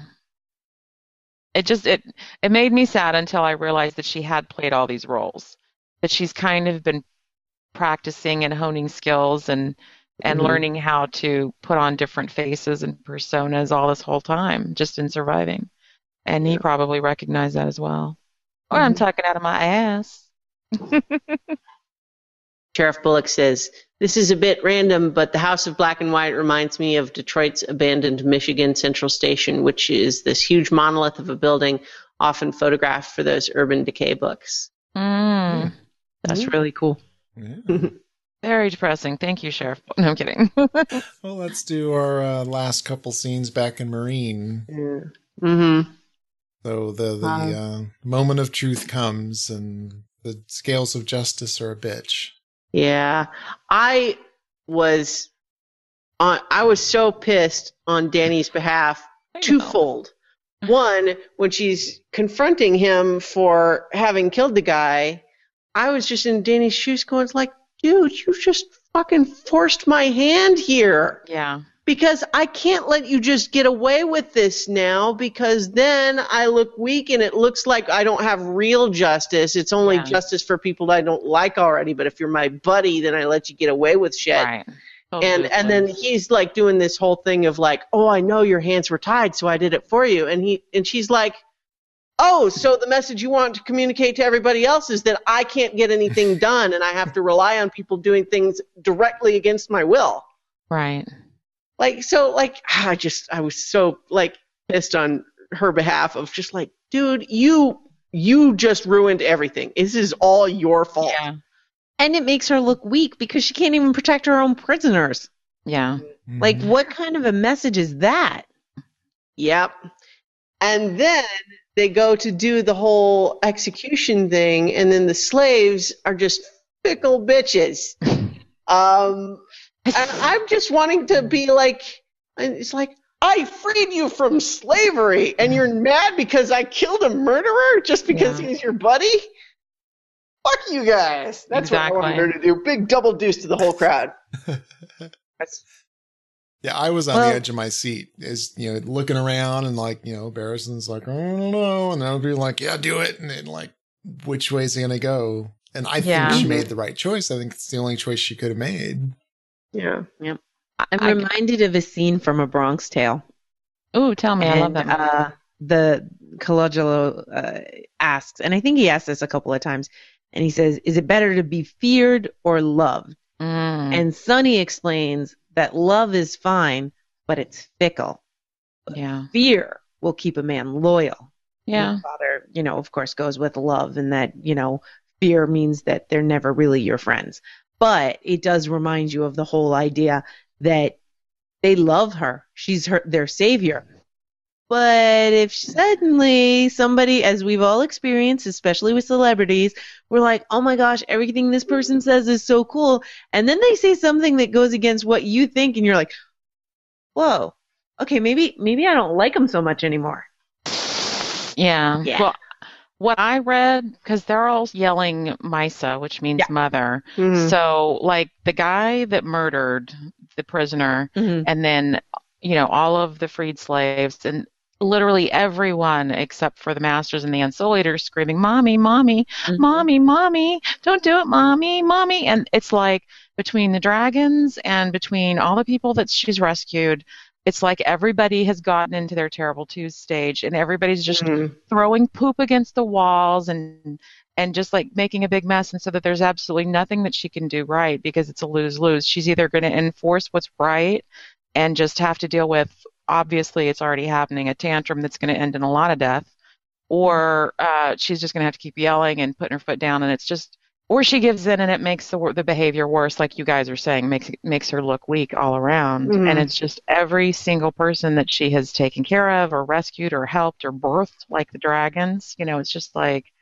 they want vengeance and she just wants a peaceful rule and an end to like the assassinations by the harpies and just it's just ridiculous. It's in spite of like her dress and demeanor, she still finds herself kind of like as a child almost stuck between, Viserys and Master Illyria or Drogo or somebody again. It's like for all that Mhm. she's done, she's still back in that place where she's scrambling to try and regain control.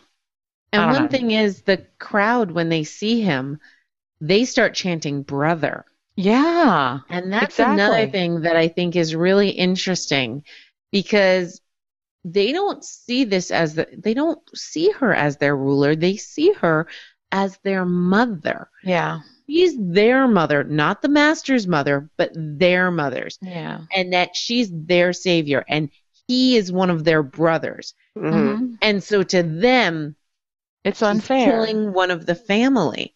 Hmm. And For a master. yeah, Yeah. and I can't help but think that maybe her plan of public execution might have been a bit far. Plus, They the covered. master was going to get a trial, and Yeah. this guy didn't get a Well, trial. no, I know I he think confessed. that, and also I think the implication was that bit where he's pleading his case in front of her, that's the trial. Oh, This is not the United States where they have a Yeah. jury Yeah, of that's peers true. and stuff like He that. The was trial, caught, confessed. yeah. Okay. So But, yeah. but yeah, no, you're right. You've convinced me. Yeah, and I think But they're being pissed just she didn't show mercy and she could have. yeah, they asked for mercy. She didn't Mhm. show mercy. They felt she was on their side, and she's not what they thought she was. Mm-mm. She thought she was going to rule the city, and they thought she was going to give the city to them. Again, They would terrible twos. Yeah, Mhm. it's and that is a problem when people become sycophantic. They can become fickle when people take a person and elevate them to almost godhood, or in their case, their mother. Mm-hmm. But she's definitely got this godlike persona to them that can be very dangerous. I mean, as we're starting to wonder about the idea of the evangelical pharaohs. These people Mhm. were kind of evangelical Danny, and Right. suddenly, wait a minute, we're not your Mhm. chosen people? I thought we were. Yeah. So thanks a lot, Mossadegh. You screwed up everything. Yeah. Absolutely everything. But I wondered Literally if she had a everything. different punishment for him, how that might have played out. But I don't know what the right thing would have been. I don't know. It just felt I think very Chief harsh is to me. right. I think that was the only thing she could do, especially if she wants to prove that she can rule there and then cross the sea and take over Westeros again. I Sucks. suppose. Yeah. See, I have to say, like, I feel like I've always been on the side of thinking that it's the right thing for Danny to do to try and hang out there in Marine for a while. I call it her starter kingdom. Mhm. Right. But at the same time, I have to say the emotional reaction I had at the end when they're hissing her and everything. Again, it's like I wanted her to say, "Oh, well, how about you guys just free yourselves from slavery next time? I'm out. Screw you guys. I'm out of here." Yeah. See you guys. I'm going home. Yeah. Mhm. So I can't wait to see what she does next week. It'll be really interesting to see fallout from this Mm-hmm. because it's shit got real after they, well, that all got real. because of course there's one last scene after all of that, right? Right. Mhm. Yeah. We've got another And- one. And I have some real thoughts about that, but you guys can go first if you want. My thought was just what your thoughts were because of your previous discussion about what the dragons are up to and what Drogon's up to. So I was very excited to see him, and he's coming back. And so the first thing that I was thinking is, oh, well, you know, her path isn't okay. I don't think he'd come back just because she made a great decision, you know? So kind of connecting with her and then taking off was like a, Mom, come on. Catch me. Oh, okay. That's going into what Cristiano was saying before, and I don't know if you had heard that at all.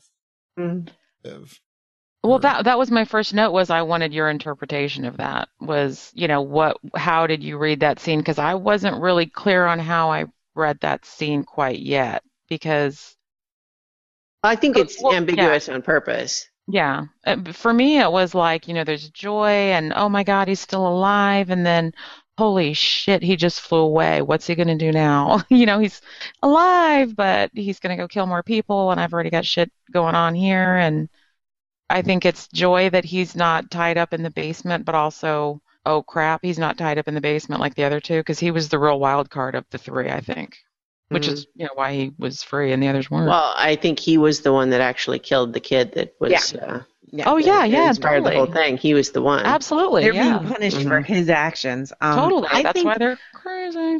I think he's testing her. I think he's waiting for something. I think she has to be really careful, and that he's waiting to decide something. And it's nice that he does not lash out at her like the others did. Yeah. But at the same time, he's not in prison. Well, and he's the one that scared her the first time. Yeah. And last season. I wonder, or I personally believe, that he knows where his brothers are.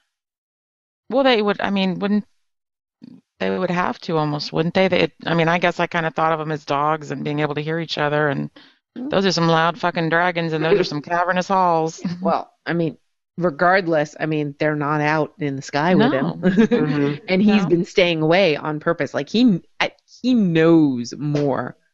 Sorry, something just fell. As long as we don't go into anything spoiler, because I don't know what's happening next. Don't worry. I haven't spoiled anything. No, that was my like, please no. Remember us? So certainly kind of like Chooch said, just in continuing like that, my sort of working theory, it's again not spoilery, but it's just sort of it's the grand scale theory of like what the dragons represent and why they act the way they do, and having it be somewhat representative of she increasingly loses control of them to the extent that she's not doing what she is, quote, supposed to be doing, according to whatever power decides these things, right? And actually, one of the things that occurred to me almost for the first time at the end of this episode was this idea that if we imagine that there is some, intent, whether it's, want to call it a god or what, or some force that is deciding what her destiny is and is having the dragons either behave or not accordingly, who's to say that force is necessarily good? You know what I mean? Yeah. But one of the other things, that's more just sort of speculation rather than something that's been shown. But what it really came down to also, I was thinking this time, was I think one of my favorite descriptions from the book that I don't think they ever said this way in the show, but it's the idea that magic is a sword without a hilt, that there's no way to wield it safely. It's sharp and it can do damage, but it's going to do damage to you too, because there's nothing to hold it with that doesn't cut up your own hands. And so the dragons, that's what they are. And I think, again, in terms of the dragons sort of representing what she's doing, this idea that she made what she believes to be the right decision, even though there's fallout, is this idea of, look, if you want to accomplish something, it's never going to look pretty. If you feel like this is the right way to go and this is the thing you believe is the right thing to do, and you do it even though there's fallout and people get pissed, that's kind of what the dragons are all about, is that, it's like, look, And again, it's like the response of locking up the dragons because they killed a kid. It's one of those things just like we can certainly say it seems awful that a kid was killed, but we also have to say what is the broader context of what it means for her and her power and how she is seen in the world at large. Yeah. That she's locking up her dragons. So it's like at the same time that we don't want little kids getting eaten, which is awful, there's probably bigger stakes in play that are potentially negatively impacted by her locking her dragons away.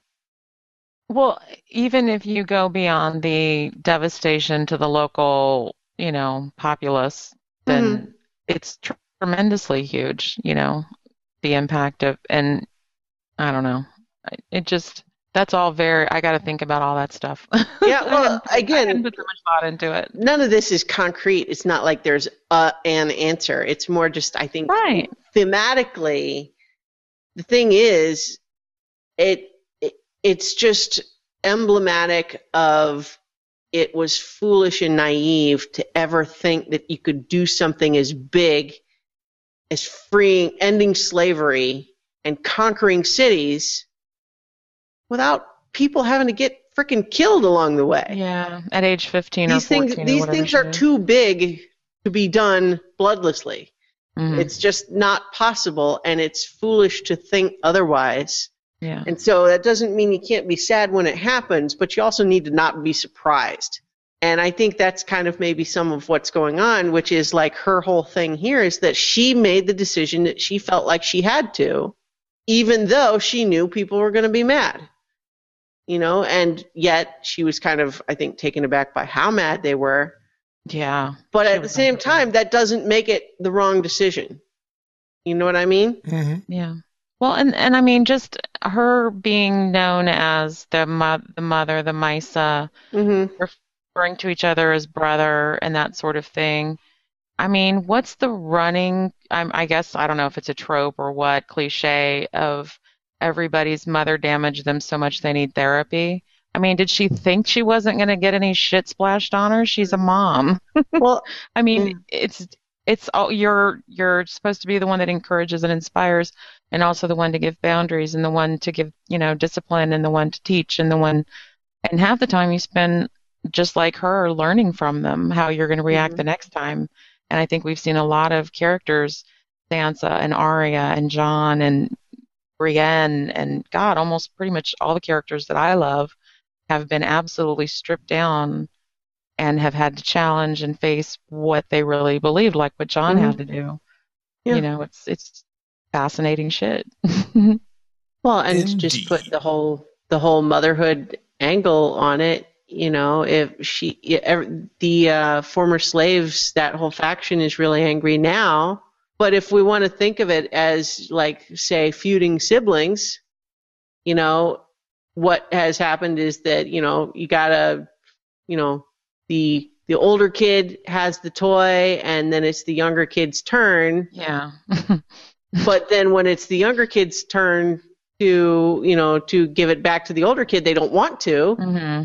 And they don't want to give up their turn and actually take fair turns. Yeah. And so they start crying. And it doesn't mean it's not the right thing to do to make them do it, even though they get mad. Yeah. And I think in the broader context, this city is never going to be at peace unless these two factions can coexist. Right. And they're never going to learn how to do that if she caters to every time they get mad. Yeah. It was a really interesting episode on I think every character's little stretch of story. And if I can say, Drogon looked awesome. He did. He looks nice and healthy. Mm-hmm.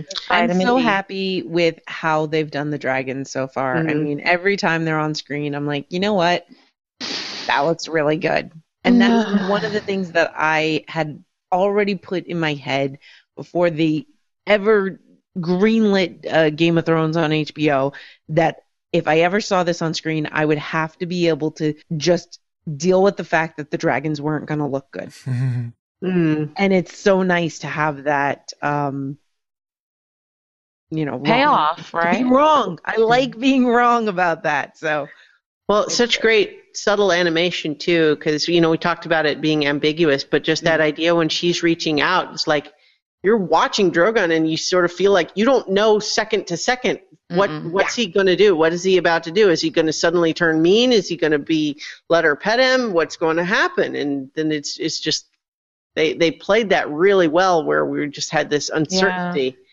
Of what he's going to do. Yeah. Mm-hmm. Yeah, and I wasn't even processing it on the level that you were speculating, where he's thinking of all these other undercurrents about my siblings and what have you done and how that's all going to pay off. But yeah, it just, boy, that must have been.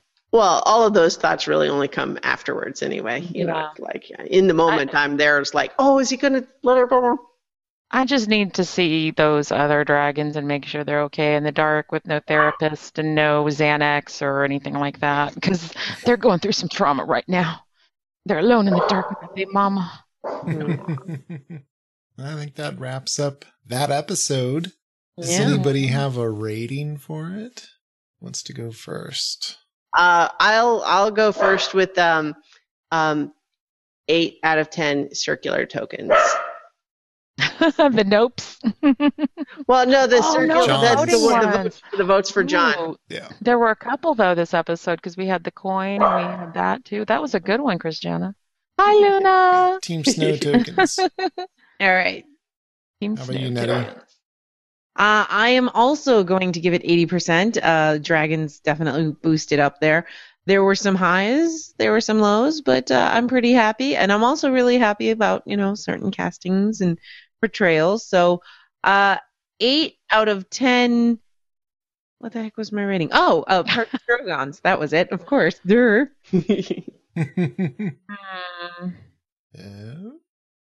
I'm going to go with an uninventive 10 out of 10 stars. All right. Ooh. But I'm giving it 10 out of 10 because it delivered more than I hoped that it would, and it's leaving me with more to think about. So, well, good. I went 10 as well. This blew me out of the water. Wow. There were twists, like I said. There were 4 holy shit moments for me, and things that I liked, and things that are bad portents. But it did hit on everything for me, so I'm going to give it a 10 out of 10 puddles of Slint's making. Oh, nice. Slint puddles. Oh, that sounds really bad. I like that one. Yeah, that's good. So that gives us a cumulative score of 90%. Do we want to mention the title of next week? Please I don't know what it is. Please. It is sorry, not the. There's no the in it. High Sparrow. Ooh. Huge. What do you think's going to happen? High Sparrow. They're gonna get baked. No.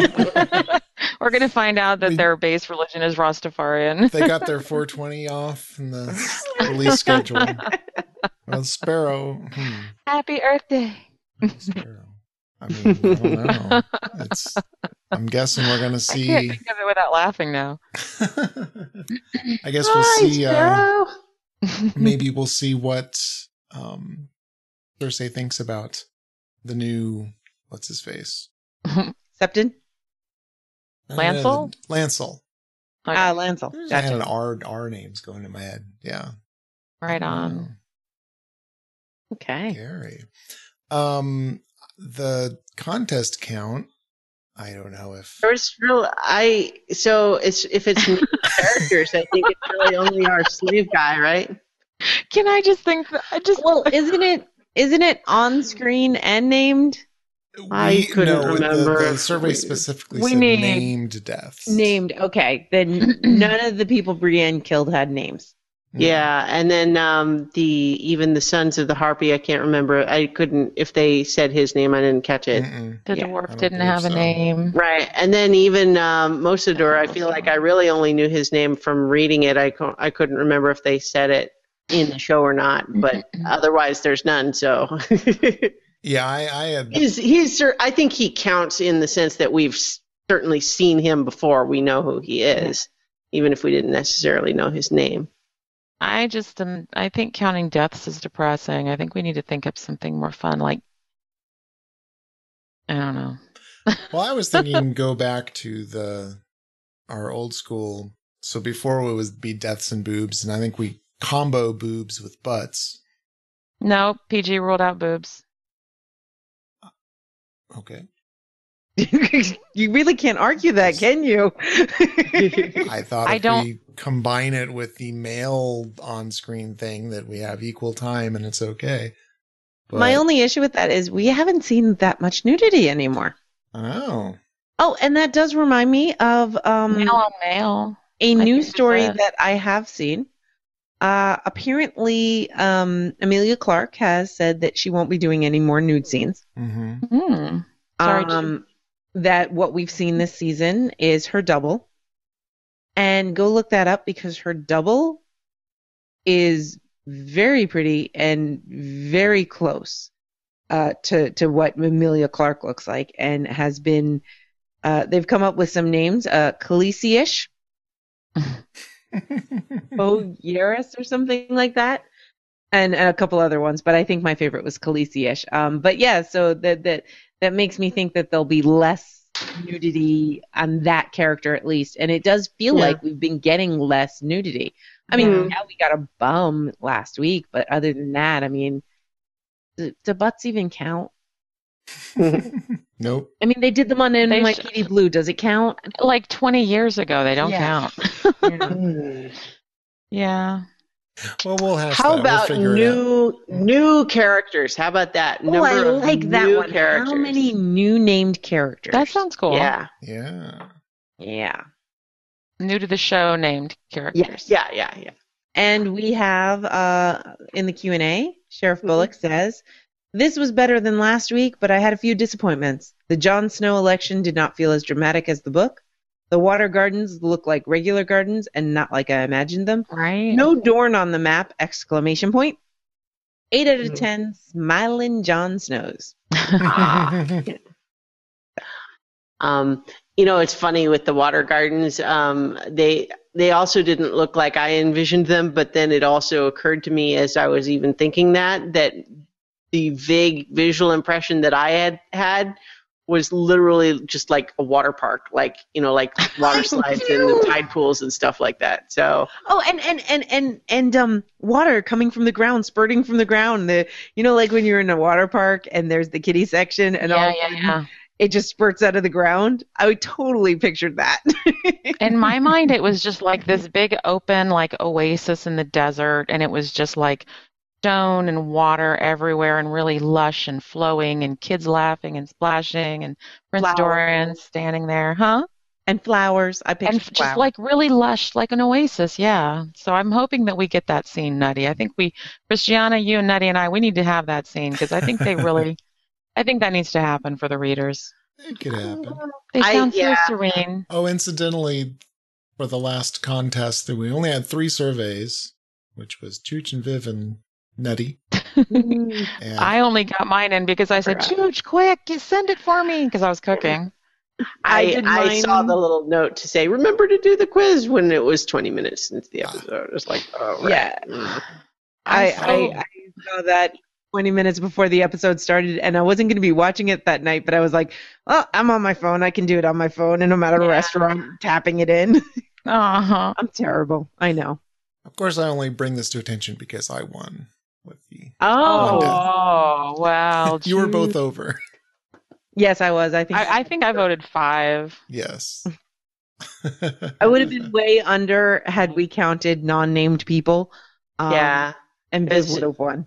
Me too. Because in terms of if we count everybody being slashed, it's probably another 4 or 5 people, right? Right. Yeah. I think there was only 2 where it was a really obvious death, though, right? Yeah. A couple people maybe got sliced, but not. Yeah, we don't know. I thought it was a really good episode. I was happy to see her get her fight on again when she felt like really empowered to do it. Mm-hmm. That's when I love her the most, when she's the most passionate about something. It did occur to me just to wonder, first of all, it was interesting. I thought that Littlefinger was so obviously aggressive in that whole, "Why don't you stay? And my guards are literally going to try to block you from leaving the inn." Yeah. It's one thing to say, she's going to cause trouble if we don't take care of her, but it seems surprising that he did it in such a blatant way. You know what I mean? Instead of sneakier. I guess maybe it's his town. How many of his knights died, though, because he played it that way instead of sending someone after her to, shoot an arrow into her sleeping bag when she's asleep. Yeah. Well, I think he underestimated her. Exactly. That's what I was going to say, is that he's so used to everything that he does. Lysa falls out the moon door. Everything just works out fine. And I think that he has not come across somebody like Brienne in a while. That's true. There's not a lot of people like Brienne. There's not, because she's not just there because she's being paid to be there. She's being there because, she can't. There is nothing else that I think is sustaining her at this point other than her need to fulfill any oath at this point, bless her heart. Allegedly. He can't rely on her to act rationally. Yeah. No. And the other thing is, the only experience he has of her is from Renly's camp, and he doesn't believe the shadow thing. He does not believe this shadow story one bit. So he thinks that she took advantage while she was, taking Renly's armor off and killed him. And even if she didn't, she should have protected him. He can lay blame on her, she was in there. She didn't protect him. She's no knight. She's just a woman, he has no reason to really fear her. Yeah. And he just outsmarted all of King's Landing. Yeah. Everybody there. He walked out of there. He got away with murder. He got away with Sansa. That's the prize. That's the North. So. All right. He's really a fascinating character. He gets more and more interesting. This is true. Can't deny it. Any closing thoughts? I think that about wraps it up. Yeah. Looking forward to next week. I actually watched the trailer this week, but it gave nothing away, which is good. I can't tell anymore what's next week and what's for the season, so I just am like, oh, look, cute. I wonder when that's going to happen. Yeah. I think the only real thing we know for sure is that we're going to finally catch back up with, Theon and Roose and Ramsay. Yeah, that'll be interesting. Indeed. All right. Thanks, everybody, for joining. I'll play our fancy new outro music. Yay. And we'll catch you next week. Yes, thank you, everyone who joined us live. You guys are awesome. And those listening later.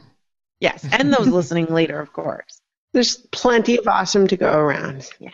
Indeed.